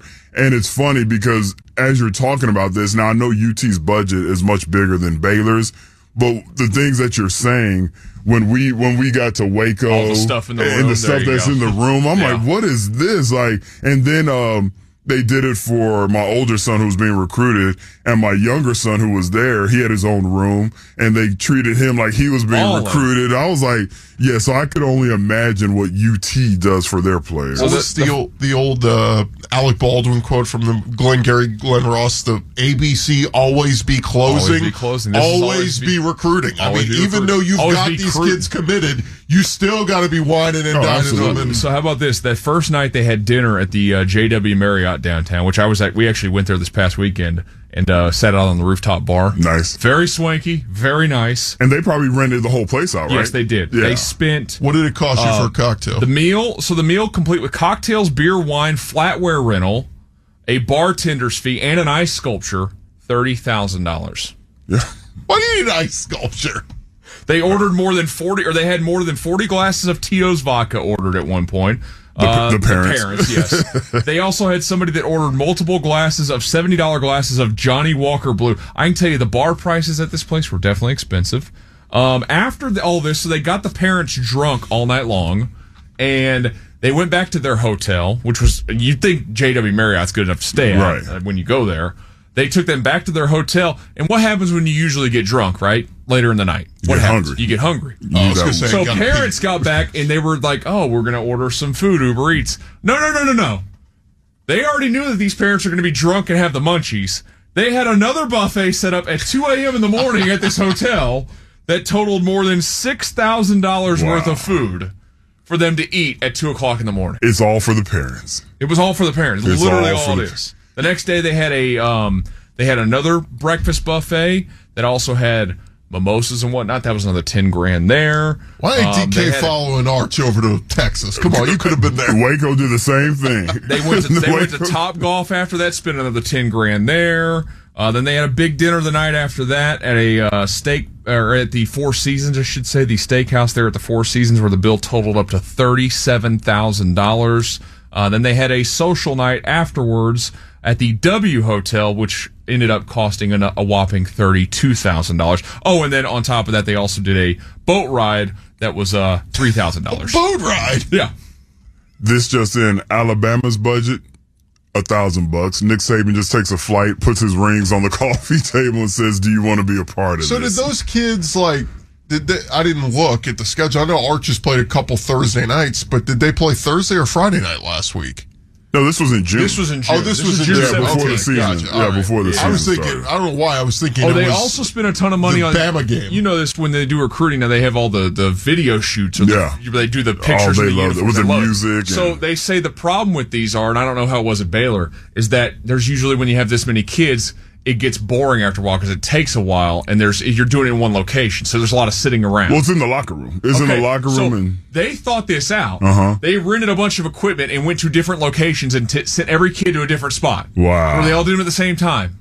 Wow! But they spent like $3,000 on video equipment or picture equipment for this place, and $3,000 here, like insane amounts of money. Lesson: it's good to have money. Yeah. In all walks of life. Larry, what's up, Larry? So y'all basically are saying they didn't stay at the Embassy Suite or the Motel 6 and where they leave the light on and the buffet breakfast in the morning where you can get an omelet made. So y'all saying UT didn't pull out them red carpets like that? Look man, if it was me, I would have told Sark, just give me the 50 G's and I'll take care of the rest.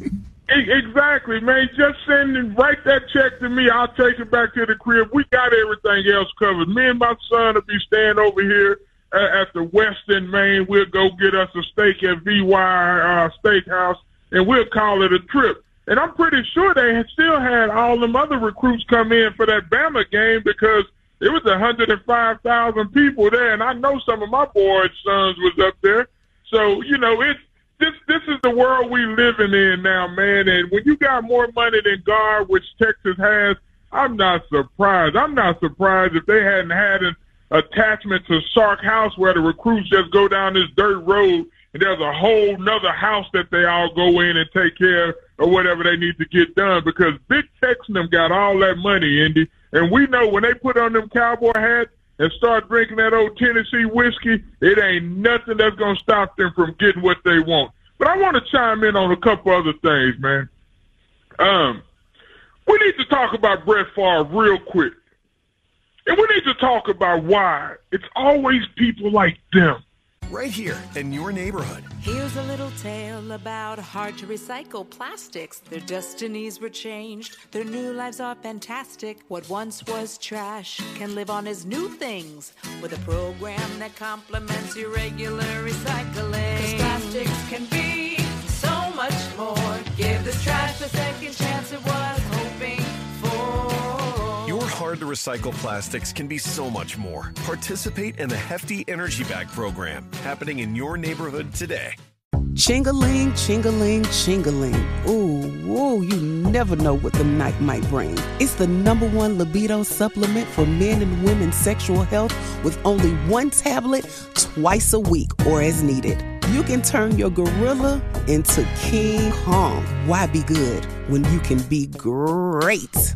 Order yours today at chingabrands.com. That's CHINGA brands.com. Always free shipping, always a good time. That mess over black folks and poor folks and things like that, man. Brett Favre is a clown. And we knew he was a clown when he was doing all that other stuff when he was in Green Bay holding them hostages about their contract. He was chiming in on other people's contracts and things like that.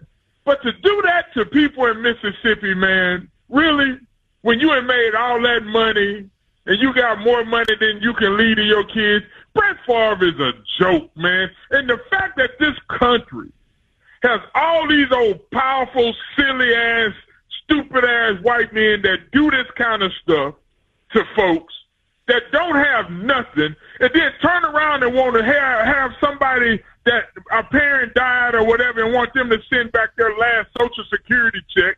Right here in your neighborhood. Here's a little tale about hard-to-recycle plastics. Their destinies were changed. Their new lives are fantastic. What once was trash can live on as new things with a program that complements your regular recycling. 'Cause plastics can be so much more. Give this trash the second chance it was hoping for. Your hard-to-recycle plastics can be so much more. Participate in the Hefty Energy Bag program happening in your neighborhood today.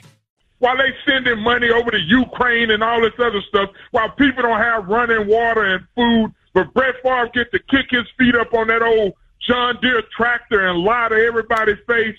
This country, man, sometimes I wonder, how did we get here? Because I remember when I used to really, really appreciate that whole concept of the American dream. But then I started realizing these bums were lying. But I'm going to get back to sports. But I just had to talk about Brett because it makes me sick, because we should quit doing this to people that don't have the opportunity to do the things and live the kind of lives that we live in this country. People are living under highways and don't have food, living under bridges, and we continue to treat them like they're not American citizens, and it makes me sick to my stomach. Going back to them Texas, big boy Justin Britt, he done, man. And it's unfortunate because we knew he was done last year. His ass should have retired before he came to training camp. Don't let him go, because I saw what Indianapolis was doing to him. He don't want to play football no more, man. And that's unfortunate, but he ain't made a lot of money, but he can move on. What the Texans need to do is put somebody there in center and go ahead and anchor that offensive line for the years to come with Titus Howard and Kenyon Green, and then they can go up to Denver, because I got them just like I had Texas beating Alabama last week, which they should have done. I got them Texans beating them Broncos. Indy, I'm not a Mr. Unlimited fan, But I can tell you this, we're definitely not a Davis Mills fan in our hall. Appreciate that. I'll say this real quick about, and we just didn't get to it. We weren't hiding from it, the Brett Favre thing. It hurts me, and my mom was right. My sister and I argued with my mom 2 Sundays ago that Brett Favre had no idea. I said, man, Brett Favre didn't know what was going on. That's not on him. Indeed. Yeah. Call me naive. Like, I thought it was one of those situations because he's such a big entity and he's a business that his PR people were like taking money and didn't tell him what to do. So that hurt. And I called my mom and I was all, you know what? Here's your I told you so moment. Go ahead. I didn't read the whole. So it was something to do with they wanted to build a volleyball court at Southern Miss because his daughter was going to play volleyball there, and they wanted to use taxpayer or welfare money funds to build that. Correct. Okay, I just wanted to make sure. He knew, and I thought he just didn't know. So shame on me. All right, quick timeout. We have our picks coming up next in the trenches, only on Sports Talk 790. Welcome in, welcome back. Let's get right into it. Unfortunately, I don't know if we'll have time after the picks to get to the calls. Don't wait till the last segment. I want to talk to you people all day. Don't wait till the last 5 minutes, especially on a Friday when we have to do our picks. Let me get right into it. There are a few college games that I'm really interested in, but I want to get both of y'all's picks on these games. Miami at Texas A&M. I know that A&M's at home and they're coming off of a tough loss. They're starting a new quarterback. I'm taking Miami still. Ooh. I just think the A&M season's they're at the teetering point where things are going to go south. Miami's top receiver is out this game, who's also the quarterback's roommate. So they have that chemistry. So does that influence your thought at all? No, I think I'm just a believer in Mario Cristobal. Okay. Xavier Restrepo, I think is his name. He's out. Look. Aggies have been around a 5.5 point favorite. It was 6 yesterday. It's now up to 6.5. Wow. People are hammering the Aggies. They think that I just feel like I'm with my guy, Billy Lucci. He tweeted out earlier in the week. He said, you're going to see a different team on Saturday night. And what does that mean? They were sleepwalking. It was an early game against App State. They were not up for that game at all. You got caught sleeping. You got the L. I think we see a much more inspired effort from the Aggies on Saturday. I'm still going to make a bet and bet on Miami straight up to win because I think the payout's too good there. But if I had to make a pick, I'm picking the Aggies to win this one at home and rebound. I'm also picking A&M. So 2 of us picking A&M, Michael picking Miami. Let's go UTSA at Texas. Is this a trap game for UT? No, I mean, it could be, emotional letdown after a big game, but I think they're coming off of that game Saturday not going, God, we were so close. I think they're coming off of going, man, we are as good as we think we are. We hung with the number 1 team or number 2 team now in Alabama. Let's go wreak havoc. Let's run through this schedule. Let's get some dubs. I think it'll be tighter though than they're expecting because Hudson Card's not good. Yeah. I mean, they have a good team around that, but without Quinn Ewers, they're gonna struggle to score. Is he starting? Yeah. Hudson Card? Okay, because I knew he was also kind of gimpy against the Alabama. All right, let's run through these next 2. Texas Tech at North Carolina State. I've already said I have Tech winning this game in my upset. I'll take my Red Raiders. All right. I'll take NC State. They're a really good team. And this is an underrated good game. Kansas Jayhawks 2-0 just beat West Virginia. They're playing U of H right here in H-Town. Yeah, this is a big one for U of H. They've got its first home game at TDCU. You got to put that loss behind you. You play, a couple overtime games. Put Kansas away. Again, Kansas much better coach team with Lance Leopold, and they got some dudes, but it's all in this offense. It's all in Clayton Tune. Put up 4 or 5 touchdowns and get the home win. I've been uninspired by watching U of H offensively so far. I have a bad feeling about this weekend. I'm sorry, Cougs fans. I just don't have a good feeling. Translations, Jayhawks. All right, we only have time for Houston at Denver. Is it at Denver or is it here? Yeah, it's at Denver. Oh, yeah. That line has still been at 10. Let me give you a stat, though. I tweeted it out. This goes back to my old buddy Mike Detillier. He's been covering the NFL for a long time. This is a stat, ND, you cannot deny. Something like 82% of the time when a team loses their starting center, they lose the next game. If Justin Britt is not playing, the Texans are losing this game. Now, the spread is 10. I might be inclined to take the Texans plus the 10 if I'm making a sports bet. But as far as winning the game, Texans have no shots. Denver Broncos. I don't think the Texans are going to win, but I think it'll be tighter than the 10. I do believe they'll cover. Unfortunately, I'm taking Denver with the issues that you have on the offensive line. Denver coming off that loss. I'm not ready, like Michael Conner, to give up on Russell Wilson just yet. So he's done. I think he has a bounce back. Hey, the game. good news is it'll only be the Texans' first loss of the season. That's it. If that's the case, hopefully we're wrong, but if that's the case, thank you to everybody that's listened throughout the entire week. Thank y'all for holding it down the 2 days I was in class. Shout out to the guys that I met in class who listened to the show. Enjoy your weekend of football. God willing, same time, same place, Monday in the trenches, only on Sports Talk 790.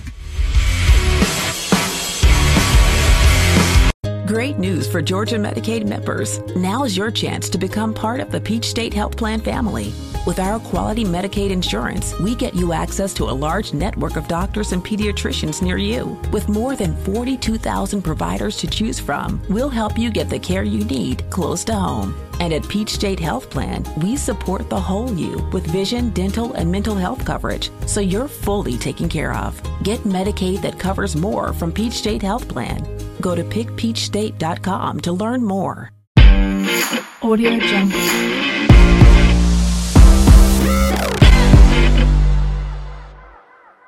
Audio Jungle.